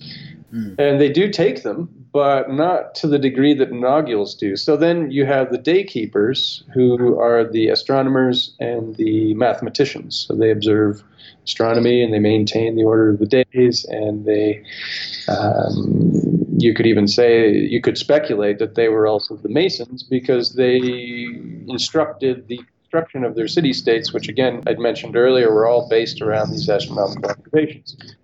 So they were timepieces. That's what these city-states were. They were buildings constructed specifically for the observation of astronomical phenomena along predictable mathematical calendrical systems, and then using that information to elevate themselves into kind of a status of a magician, right? Because you've got the common people who ignorant of these things, and that division is maintained on purpose, and then you have this. The initiates. Yeah. But who are the naguals? So the naguals are supposedly folklore, right? Religion. It's a human being who has the power to shapeshift into various animal forms. It's been demonized, right? It's a widespread superstition, right? That naguals made pacts with the devil, and all that kind of crap. But the reality is that they were the ones who combined place, time, and substance in order to, and substance I mean by the tradition of psychotropic drugs, at various places according to the astronomy, at various specific times according to the mathematics of the calendar, in order to perform. So they were psychonauts. They were psychonauts, exactly. Very good word. Okay. Exactly. Yeah. Okay. Psychonauts. Because you see, this three division that you're operating with here is the same in other ancient spiritual traditions. precise. So that's very fascinating. I'm learning so much about the Mayans now, because everything you tell me, it falls into place when I perceive it from the filter of stuff I already know. Mm-hmm. So it's just amazingly similar. It is amazing, isn't it? I mean, that is one of the first things that struck me as I began this journey, because like you, I've been involved in studying Eastern mysticism, the Vedic tradition. No, I never, sorry. I never would claim that I studied Eastern mysticism. Well, I studied Western mysticism is my strong point. Well, you have a cursory. But that's, if it goes prior to the Abrahamic religions, it's completely the same as for example, in Europe, all the pagan traditions has nothing to do with Wicca and that modern invention bullshit. It's the same as Hinduism, basically. And Hinduism is just an umbrella term for all sorts of ancient spiritual traditions. So within Hinduism, you'll find very conflicting stuff that doesn't even go together. Mm-hmm. So it's just people think Hinduism is a name of a religion. No, it's a name of a form of worship, which is pre-monotheism. And it was the same in Greece, in Scandinavia, in Egypt, in Celtic, in Germanic, etc. But it's not just the way they organize this stuff that's the same. It's also down to doctrines, insights into, because unlike New Age, which is very unpractical, this stuff, including the Mayan stuff, is very practical. It's very tied up to reality. Like you say, mathematics, astronomy, herbs, all sorts of stuff that people related to and had access to in those times. So it's the same all over the world in the broad essence of stuff. Sure, there may be some symbolic differences, some terminology differences, of course, different language, different cultures, and also different areas with time specializes in aspects of what survived from the pre-Ice Age civilization. For example, the Babylonians and the Sumerians went very far in terms of astronomy, astrology. Other cultures could go further in architecture or in alchemy. So, yeah, there may be traits that are more identified with one culture than another. But bottom line, they had access to the same lore. And I had a chap on called Timothy Hogan, who is a Neo-Templar, and he's been traveling a lot to different cultures. And he noticed I don't know if you listened to our show about the elements. Yeah, I did. Okay, both parts? Oh, it's been a while, so I can't remember if I remember. Well, I think in part 2, I think he mentioned how down to the keys in the rituals. He was in the jungle. He's visited Mayans, all sorts of natives all over the Americas, and it's the same goddamn secrets. Yeah, I mean, what I boil it down to is that the average viewer, if the average person was to come across one of these rituals in the daylight without any sort of preamble or preparation. Out of context, right. Out of context, it would just look like a bunch of nonsense, right? Yeah. And it would just look like a bunch of superstitious nonsense and a bunch of talismans and icons and all these things that are being used all across the world that just, from a 3D reality, don't make any sense. Yeah, sure. As would the Catholic Mass. This is your body, this is your blood. I mean, What kind of morbid, a dead man on a cross, let's get out of here. These are Satanists. Right. Exactly. Transmogrification. Right. However, from a transcendent state of consciousness, which is not easy to achieve, you have to take special preparations, you have to go through extreme trials of endurance, you have to be brave enough to even endure some intense pain, and then take the psychedelic substances, and then you perform the ritual at the right time. From that perspective, within that state of mind, things are seen and observed that the average mundane perception cannot see. And this is sort of at the root of all these traditions that have been demonized and shoved aside, and yet I think are at the pinnacle of our world order. People who were at that, who were in that club, if you will, have maintained these things and kept them for themselves by virtue of demonizing them throughout history and making them their own. So I think they do live on, but they don't live on in the collective consciousness because they're sequestered and kept out of sight, just as they were back in any. Which is wise. All esoteric traditions keep their head low and under the radar, especially today, when the surveillance state, when the materialists, the evil psychopaths ruling this world, has so many ways to tap into almost innermost sacred and secret spaces. I mean, any guardians of ancient secrets need to up the game in order, because imagine, the more tangible stuff the leaders of the world, I mean, those who are running the world get hold of, the worse it is, right? So they're obliged to keep a sacred space away from prying eyes. So that's good. Well, there's good and there's bad, right? There's the white hats and the black hats, if you will. I don't think that things are so black and white. Everything's nuanced, but, within that... Within the Mayan too? Yeah, because you have competing city-states, right? Yeah, but would you say there are spiritual Mayan traditions? Or let's not even use the word spiritual, because if you go back in time, in the case of the Mayans too, there's really no difference between... spiritual is a word we can use today because we have divided matter from spirituality. It's just existentialism, basically.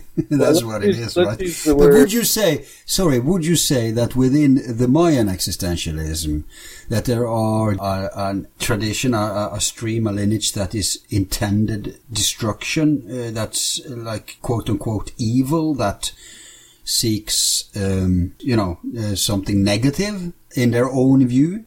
Let's recontextualize that whole question. Let's use the word animism as our foundation. And animism does not distinguish between good and evil. It's just in terms of bad or good. It's light and dark forces. They just are. Yeah. They exist. They just are. It's not a moral judgment. And it's the belief that all animate objects and inanimate objects within this middle realm have both aspects contained within them and can be activated and must be activated at different times. It's just like how the Bible says for every season there is a time for war, a time for this, that, and the other thing, right? Similar cosmology in the sense that they didn't distinguish good and evil. They just, in terms of a moral condition, they just understood that both exist and have to be dealt with.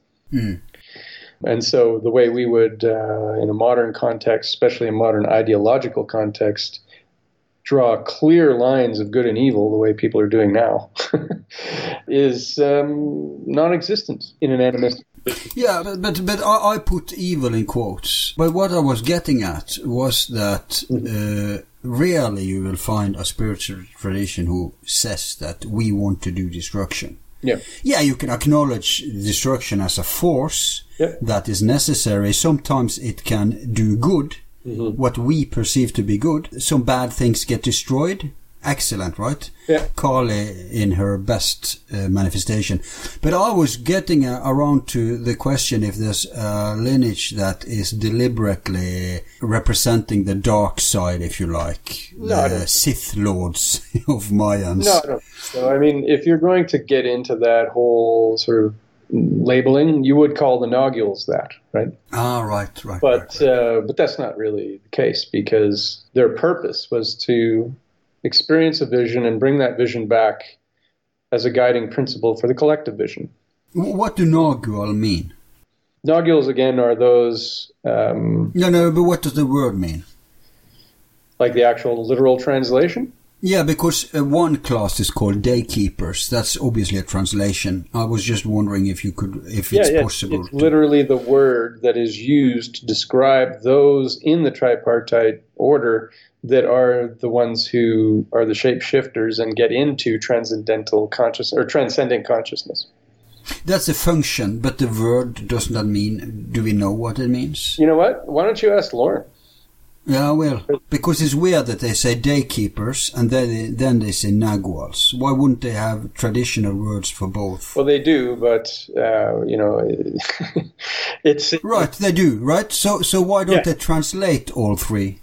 Well, they do, but again, there's 32 dialects just in the Mayan tradition, and then you have all the traditions of the Toltec and the Aztec. I mean, if you want to get into the word that they use for every single one, we could spend all day on that. So, but essentially, the universal meaning is magician and the person who is capable or the practitioner of transformation. Physical transformation. Right. You mentioned the Toltec. You know Don Miguel Ruiz, who wrote some very popular books. What was it called? I have several of them. I can't even remember what they're called. But pretty basic philosophy, but based on the Toltec. He claims he is of a Toltec lineage. He says that the Toltecs wasn't a tribe. He says it was a priesthood, basically, and it's a class of initiates. Mm-hmm. It was basically an esoteric order, like the tripartite order. Yeah. Mm-hmm. And so you agree with that statement then? I don't agree or disagree. I can't say because that's not my field of expertise. Right. You know, I'm a Mayan. I focus on the Maya and to a certain degree the Aztec, or what became the Aztec, the sort of origin of the Aztec that existed around Teotihuacan in that central period, that classic era. I'm just wondering if the Toltecs is the same as the tripartite order, or if it's just an alternative version. I think that the Toltecs were a people because the order must have governed a certain group of people, which they did. Yeah, exactly. At very specific cities. And in the post-classic era, they did take over what is known as Chichen Itza by an act of war. And, you know, brought about their peak in the post-classic era. So there's all kinds of mixing going on, right? As I pointed out earlier, there were even areas around Teotihuacan, which was a city, focused around that ceremonial center, that had suburbs that were all Mayan people from Tikal, for instance. So, you know, it operated very similarly to today in the sense that, you know, you have migratory groups of people coming to Canada and, say, landing in Calgary and forming very specific suburbs of Calgary, right? The only difference that at the center is the economic center as opposed to the Mayan, which was a astronomical / shamanistic / supernatural place. And that got back to why they built pyramids. That was another question you asked that we never really fleshed out. Yeah. And I said that they were, it gets into the concept of value, of storage of value. So where today we have gold, for instance, that is a storage of value, and we have fiat currency and all that, you know, it is a magical concept, right? Because it's just by collective acceptance these things have value. Similar in the Maya tradition, these city-states, even though they were built as you know, astronomical centers, they were reskinned every 20 years, every Khatun period, with a new layer. And every 52 years, and every 104 years, and so on. And that meant that they were actually building up their storage of value, supernatural value, power, literally, on a cyclical basis. Very similar to the way you would stockpile gold, for instance, or, you know, in this modern day, you might look at Bitcoin, for instance, as a massive storage of value because it has a finite amount, and because it's in ever-increasing demand. And so similar with these city-states, you know, the way they sort of negotiated power between them and politicized that power was by virtue of their construction efforts. And those construction efforts were suppository of power. And of course, in the collective conscience of those people who were the citizens of those places, they spent a lot of time and energy investing in the buildup of that power by continuously adding to their construction, which is why they have kind of like a layered approach. So that explains that.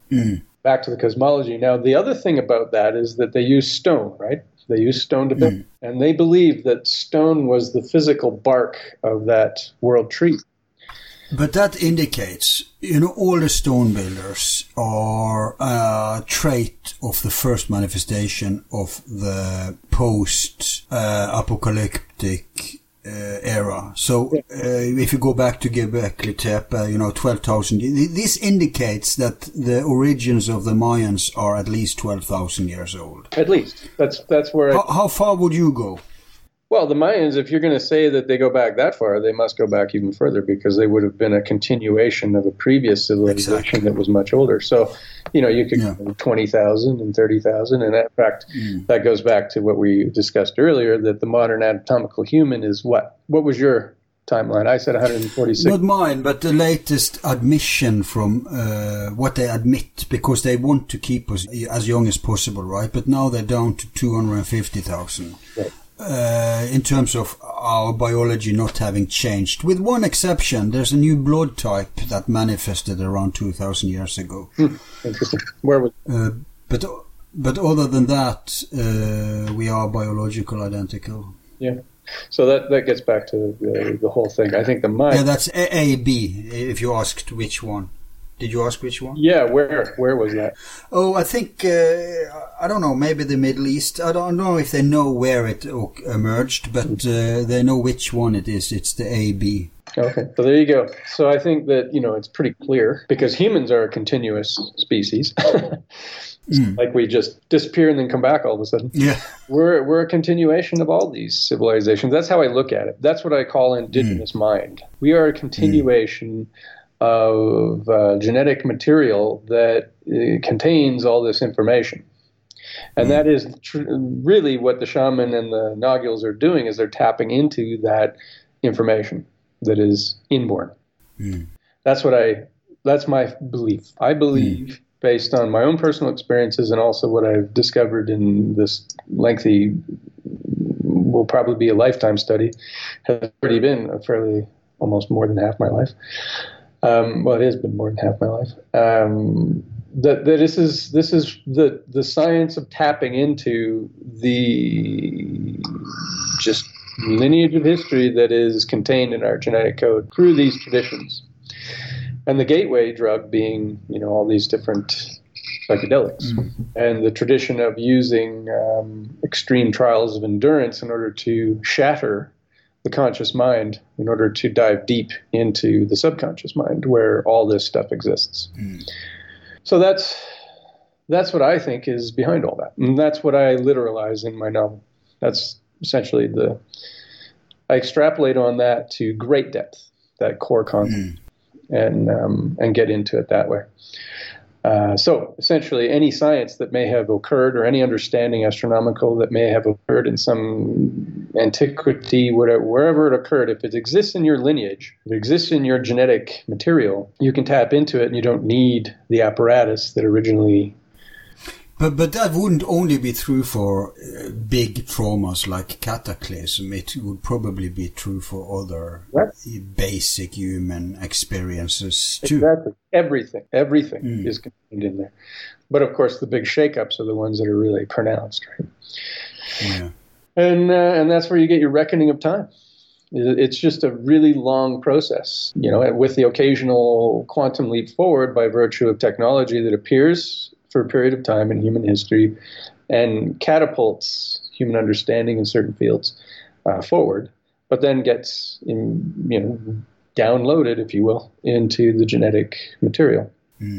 Which is why, when you have these people who talk about this genetic material and how certain things appear to be deactivated or not functioning or not activated, whether it be parts of the brain or certain aspects of the genetic code, the double helix, that don't appear to be active. This is, I think, what accounts for that, is that you need to tap into those things, and the way to do it is through this tradition, which has more or less been kept from us, this shaman tradition. Do they have a concept of reincarnation? Yeah, they do, actually. So it's not as pronounced as, say, the Buddhist philosophy, but it's there. It exists in the idea of the traversing of the underworld, right? So when you die and you go into the underworld and you reach the base of the world tree, not always do you ascend into the other world. Sometimes you return to the middle world. because you don't get all the way up the stock. Because it's all kind of a, it's how we understand knowledge and we understand wisdom. It's like you need a certain amount in order to get so far, right? But if you regard how all the ancient traditions were keeping such a weight on the ancestors' revering and worshipping, then it kind of indicates a possibility for the notion of reincarnating within your own bloodline. Yeah, there's that. There's also the possibility that you just never die, right? Because death is not death the way we understand it today. It's like when you die, supposedly physically, you don't really die. You just go into the underworld. Well, that's a whole other life. And then you ascend the world tree. Well, that's a whole other journey. And then you get to the other world above, and that's a journey that lasts, according to the calendar, millions of years. So there's really no finite concept of life within the Mayan tradition that exists. It's really infinite. And that infinity is represented very well in their calendrical system, because the numbers they use are so vast when you get up above the Baktun periods into the Picton and all these others. I mean, we're talking millions of years. And that's why there's a real similarity between Vedic calendars and these yugas and all that stuff, right? Even billions of years. Yeah. They even describe the age of the universe. Exactly. And that itself is a cycle that is a cyclical thing. It's not... Which, by the way, has been verified. There's some scientists who are open to these things. And like Fritjof Capra, he wrote the Tao of Physics. So when you look into the counting system of the Indians, the Hindu Indians, not the native, then you will see that there are so many aspects of their lore which fits modern scientific discovery. Obviously, in cases where it's clear cut, there's so much based on interpretation, right, that you can get, like the whole 2012 thing. Basically a bad interpretation of a real science, right? Absolutely. Gone wrong. In this case, gone wrong. Well, it's a reflection of our modern consciousness. That's how I look at it. It's like we're at that place as a collective species. We look in these terms. And the updated date was 2085, did you say? Yes, it's 2087. 87. So you and me... 25 years, add 75 years to 2012, basically. Yeah, so you and me may not be around to see that. Based on what's going on right now, I don't know if I want to be around for the next 10 years. Jesus. Well, there's always going to be a space on the globe which is better. It depends where you are, right? Exactly. Never has the entire globe been dark at the same time. Well, I wouldn't say never. It was probably so after the cataclysm. Yeah. That must be a horrible time to live. Well, yeah. I mean, building everything up from the ground. They did a good job, though. I mean, if it was me and you, we would have straw huts, right? But those guys built stone monuments. So refined. Yeah, well, that's why I like Graham Hancock's concept of species and amnesia, right? And that fits really well with the concept of tapping into this genetic material, the encoded history of our ancestors that is contained within all of us. Right. And tapping into it through this tradition, which has been lost deliberately, I think. Yeah, so you could say, just to help people understand, that many of the techniques that are used in, for example, in shamanism and ancient esoteric and spiritual traditions, has to do with decoding much of the stored knowledge, if not memories, the essence. They said you can't take anything with you into death except love and wisdom. So if you can unlock some of that stuff through these techniques, you're doing it organically, you're doing it through the consciousness, through the psyche. Yeah. Then you have scientists today who want to unlock the same kind of thing, and do unlock it, right? But through matter. They unlock coded information through matter. But it's kind of the spiritual aspect of that we're talking about. Yeah, they're just looking at it from a 3D material perspective, but what they're looking at is something that can only be accessed through this transformational consciousness. Yeah. They have ideas that they can, play around with it, and maybe they're right. Maybe they actually have that capability at this point. If they do, we don't know about it. They may be using it against us. I don't know. I mean, that gets into the whole other thing. So the calendar units, they go from the kin, which is a single day, all the way to the, and I don't know if I actually say this right, but the Latun, which is 23 billion, 40 million days, so roughly 63 million years. And then it all starts again. So, the calendar system and this whole eschatological fascination with the end date scenario is just a fear of death thing, right? Yeah. And very, very Abrahamic, very like salvation. I mean, America, it's no coincidence that the hysteria was strongest there because of the evangelic traditions, right? And these bullshit notions of doomsday, judgment day, which is really more a modern interpretation of Christianity than a real original Christian interpretation. And the thing about, like Jehovah's Witnesses and all these Protestantic sects who thinks that there will be some sort of all or nothing, it's like now everything will be resolved. Once and for all. Yeah. And we won't go back to, and obviously there's no such notion in the Mayan. But what would you say is the Mayans' take on the significance of being in a transition zone between not just two time periods, but even the biggest one? Because that's what we're talking about, right? A Baktun is the biggest. No, a Baktun is 20 Katun, which is about 144,000 days. And there's 13 Baktuns in an age, which is essentially the 5,200-year cycle. And its entire 2,000-year cycle that's going to end in 2087, right? Not just. It's a 13 Baktun period that's ending in 2087. The last Baktun. Yeah, the 13th Baktun. That's right. The 13th. When did that begin? Of the current age, right? And there's 5 ages in the long count. Right. We're in the 5th age, according to. So which age are we in now? The fifth age. The last one. The last one of this particular long count.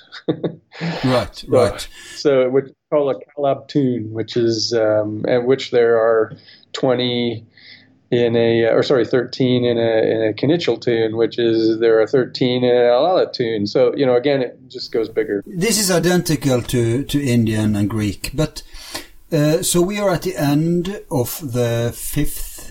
Did you say? Yep, the 5th creation cycle in our modern, if you want to call it modern, by Mayan interpretation, long count sequence of long counts, which is 5 of long counts. So when did that start? The one we're in now. The one started now is in 3,114 BC. I think it's August 14th or August 13th, something like that. That's off the top of my head. It might be 13th or 14th. I can't remember exactly. Oh, it's August 11th, actually. I just looked it up. So August 11th, 3114 BC in the Gregorian calendar. So about 5,000 years for one. 5,000. By the incorrect tabulation, it's 5,100 and something years. But by the correct tabulation, it is 5,200 Mayan years, which the way they account for the fractions is that they wait for the 260, again, this is Lauren's domain, basically the 260-day calendar and the 365-day calendar minus that fraction of 0.2424 days. That slippage in time corrects itself by virtue of the syncopation between the 365-day calendar and 260-day calendar, which is a fractal miracle.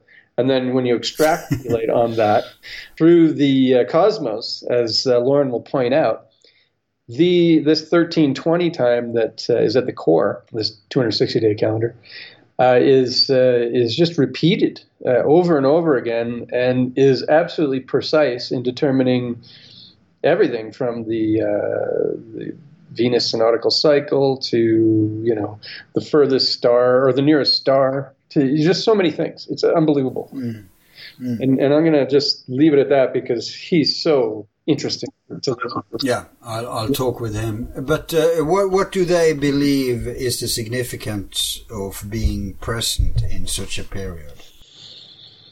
Well, if you go into their sort of theology and you get into the Popol Vuh, the gods, the deities, of which there is one that will return to Earth. No. What happened is the deity wanted to experience itself, right? And therefore wanted to create things in order to have a reflection of itself. And in so doing, broke apart into all these different components and then tried to create a being that could recognize it all. And so through the 5 ages, there's these creation events that take place on these 5,200-year intervals, of which we're in the 5th one. And the previous versions are all attempts at creating what is commonly understood as the human being. And various destructions occur because the creation is not proper or doesn't have the ability to do what the creator intended. And so, it goes through a cycle, and let's just talk about the last 3. So they try and create humanity out of various substances. One, it's mud, and then it's wood, and then it's, different things, right? And these are symbols. Yes, this is all symbolic. Exactly. And so it's a theology, right? Yeah, but the theology is identical with, for example, Tibetan and others too. They say the same thing. God wants to experience itself. Right. Exactly. This is the commonality. Again, this is the commonality. This is why it's so great. Absolutely. This is why it's so great to understand the commonality between all these things, because it really points to the existence of previous global civilizations, and these are the evidence of that. But anyway, back to the story. So they try and create humans in various forms, and they just don't seem to work out. The one that creates in mud, they're kind of stupid. They walk around, they make a bunch of noise, but nothing really happens. So God creates it, destroys it, and I forget if it's a flood or fire. It sort of goes back and forth between flood and fire. Right. And then in the second version, it's the wood people, and the wood people are more enlightened, but they sort of get self-enamored with their tools. This is interesting.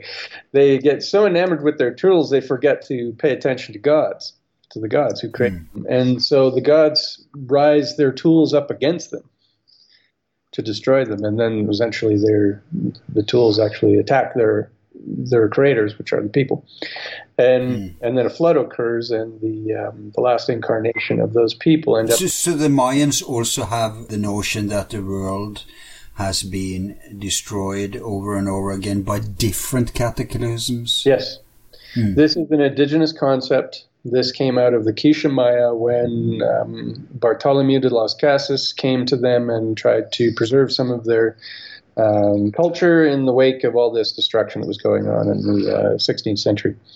So they translated the Quiché origin story into what is called the Popol Vuh, and the Popol Vuh stands as kind of the only real post-classic era version of what you could call their Bible. Their creation myths and all their mythological tales. And this entire story that I'm talking about is contained within that book. So which destruction are we due for now in 85 or whatever? Well, this is the interesting thing. So let's continue the story. So at some point, at the beginning of this current age, which is, again, 3114 BC, August 11th, according to the Gregorian calendar, the previous incarnations were destroyed, and then God broke up into even more components. And they all got together and discussed how they were going to create the next version of human beings and what was going to give them the insight necessary in order to not only observe the existence of God, but venerate it properly. And this leads to the conclusion that God would have to sacrifice a part of itself in order to imbue human beings with that insight. And so so this is being discussed among all the animals and the vegetables and the trees and everything else, which are all the component pieces of God. And it is decided, actually, corn volunteers. Corn. Yeah, okay. Volunteers to be sacrificed, and its insight, its godly component, be inserted into the next creation. And that's what happened. And so the modern Maya are born. That's their creation story. Now, and were they agricultural, big on agriculture? Yeah, they literally venerated corn. And actually, this gets into really a mind-blowing aspect of the collapse of the Maya in the 9th century. And this is why it's so important to set the stage for this. Because it's just a phenomenal, amazing aspect of what would bring about the collapse of such a sophisticated society. Anyway, this corn god sacrifices himself, and here we are in the modern age, and they venerate corn, and their staple agricultural science is based around corn and squash and a few other things that they actually created through the long process of taking seeds and turning them into a refined form of crop, right? Genetic manipulation, essentially. And corn is one of them. They created chocolate, they created squash, they created avocado, they created quite a few things that we consider to be some of the best things to eat today. Anyway. The Mayans did? Yeah, the Mayans did, yeah. So their contribution to the agricultural archive of humanity is great as well. Wow, yeah. Indeed. Along with the calendar. Avocado alone is a great claim to superiority. Yeah, guacamole, right? And and tortillas and all that good stuff. Everything you can do with corn. So that's the age that we're in, and it's really difficult to tag a destruction myth to the end of the calendar because they really didn't put a lot of focus in such a far distant time. It was occasionally referenced to in astronomical terms in terms of the rise and fall of these deities in the sky, which is what the 2012 end date notation is about. It's an obscure... In other words, 2087. And now it's 2087 when you consider and tabulate the days out of time. And it would have been that date, 2087, the Gregorian calendar, but they didn't include those days because they considered them days out of time. And it was a mathematical formula that caused them to do that. It was a way of reconciling all these slippages in time through all these fractions. Again, this is just the genius of Lauren. So I'll let you get into him. I'm really setting up the stage for him. But that's sort of where we're at. It's like we don't really know, right? Because the Maya didn't conceptualize, so to speak, or we don't know of anyway, what was going to occur other than we'd had 4 previous ages that ended in cataclysms. The logical assumption is there's a cataclysm of some kind. And that may be the case, but they didn't really spend a lot of time visualizing it in terms of their inscribed history. And the bulk of their inscribed history is in that classic era period in the Maya Petén region with all those ancient city-states with the actual writing system encased in them, as well as their pottery and all the other stuff that has been found in those areas.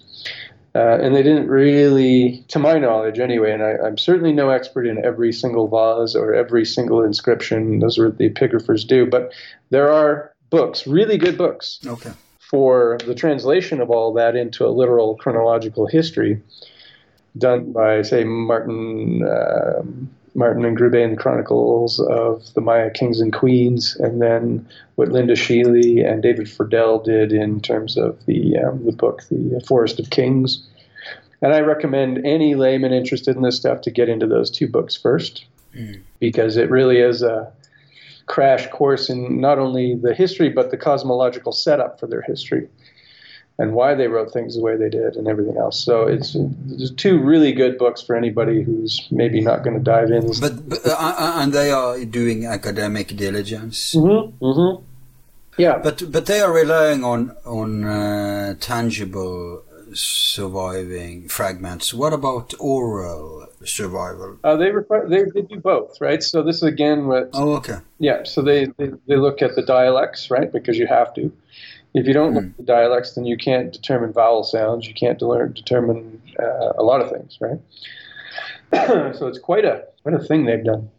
Because academicians tend to dismiss and devaluate oral, especially contemporary oral traditions. Yeah, I wouldn't say that in this case. No, that's good. This is why but I mean, they have to have some notion of how the world goes on under in the fifth, because this isn't the first time the fifth is done, right? That's right. Obviously. Yeah. It's been done many times, but they didn't really. So even though they're not speaking of 2087 per se, there must be already in the system a system of how this works, and then we can deduct which one is occurring. Yeah, the system of death and rebirth. It's just that. Yeah. So which cataclysm is due for 87 then, if we look at their scheme? Yeah. Well, who knows, right? I don't know.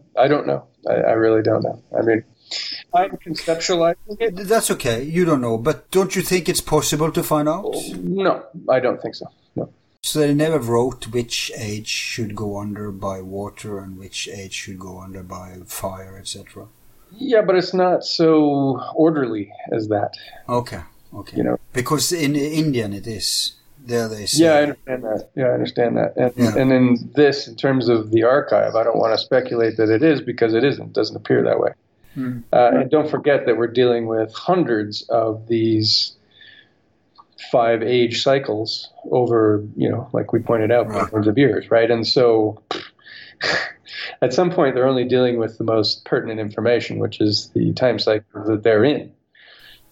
Although the math goes back. Plus libraries are lost, right? So we don't know how complete it was. Yeah. Exactly. The math is there, but the overlaying theology or conceptualization of philosophy or, whatever you want to call it, isn't there to go all the way back, so that we have all this historical record to draw from. That may have existed, right? But it was destroyed. And that gets into, again, the novel, why that's all contained in the novel. So. Okay, you touched that. I even speculate in the novel as to what this coming cataclysm is about, but I don't have any kind of concrete archive to go on, other than the ones I just told you, the Popol Vuh. But that's just... Is that translated now? Is that available in English? Absolutely it is, yeah. Yeah, you can get a very good version by Dennis Tedlock. He actually lived here in San Cristobal de las Casas, was approached by a Mayan shaman who volunteered to provide him with a deeper understanding by translating the original text for him, to help him in his translation into English. And that took place in the 90s. Did he accept that offer? Of course he did. Yeah, he did. So it's from the Tzotzil, or Tzotzil, if you will, and the Quiche Maya, who are the origin of this Popol Vuh. Yeah. Okay. We should take a break. Are we done, do you think, about the general outline, or is there other bases you want to cover regarding the mystics? No, the rest of it I can weave into more or less a summary of what I've been writing. Yeah. So we're done with part 1. That's right. Okay.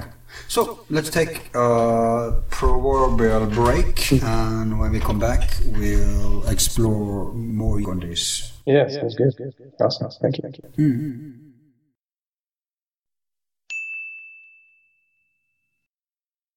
All of our files are free and will remain free. If you like the show, you can show support by donating $1 to help with expenses. Just use the PayPal link on our website, YouTube channel, or Facebook page. Thanks.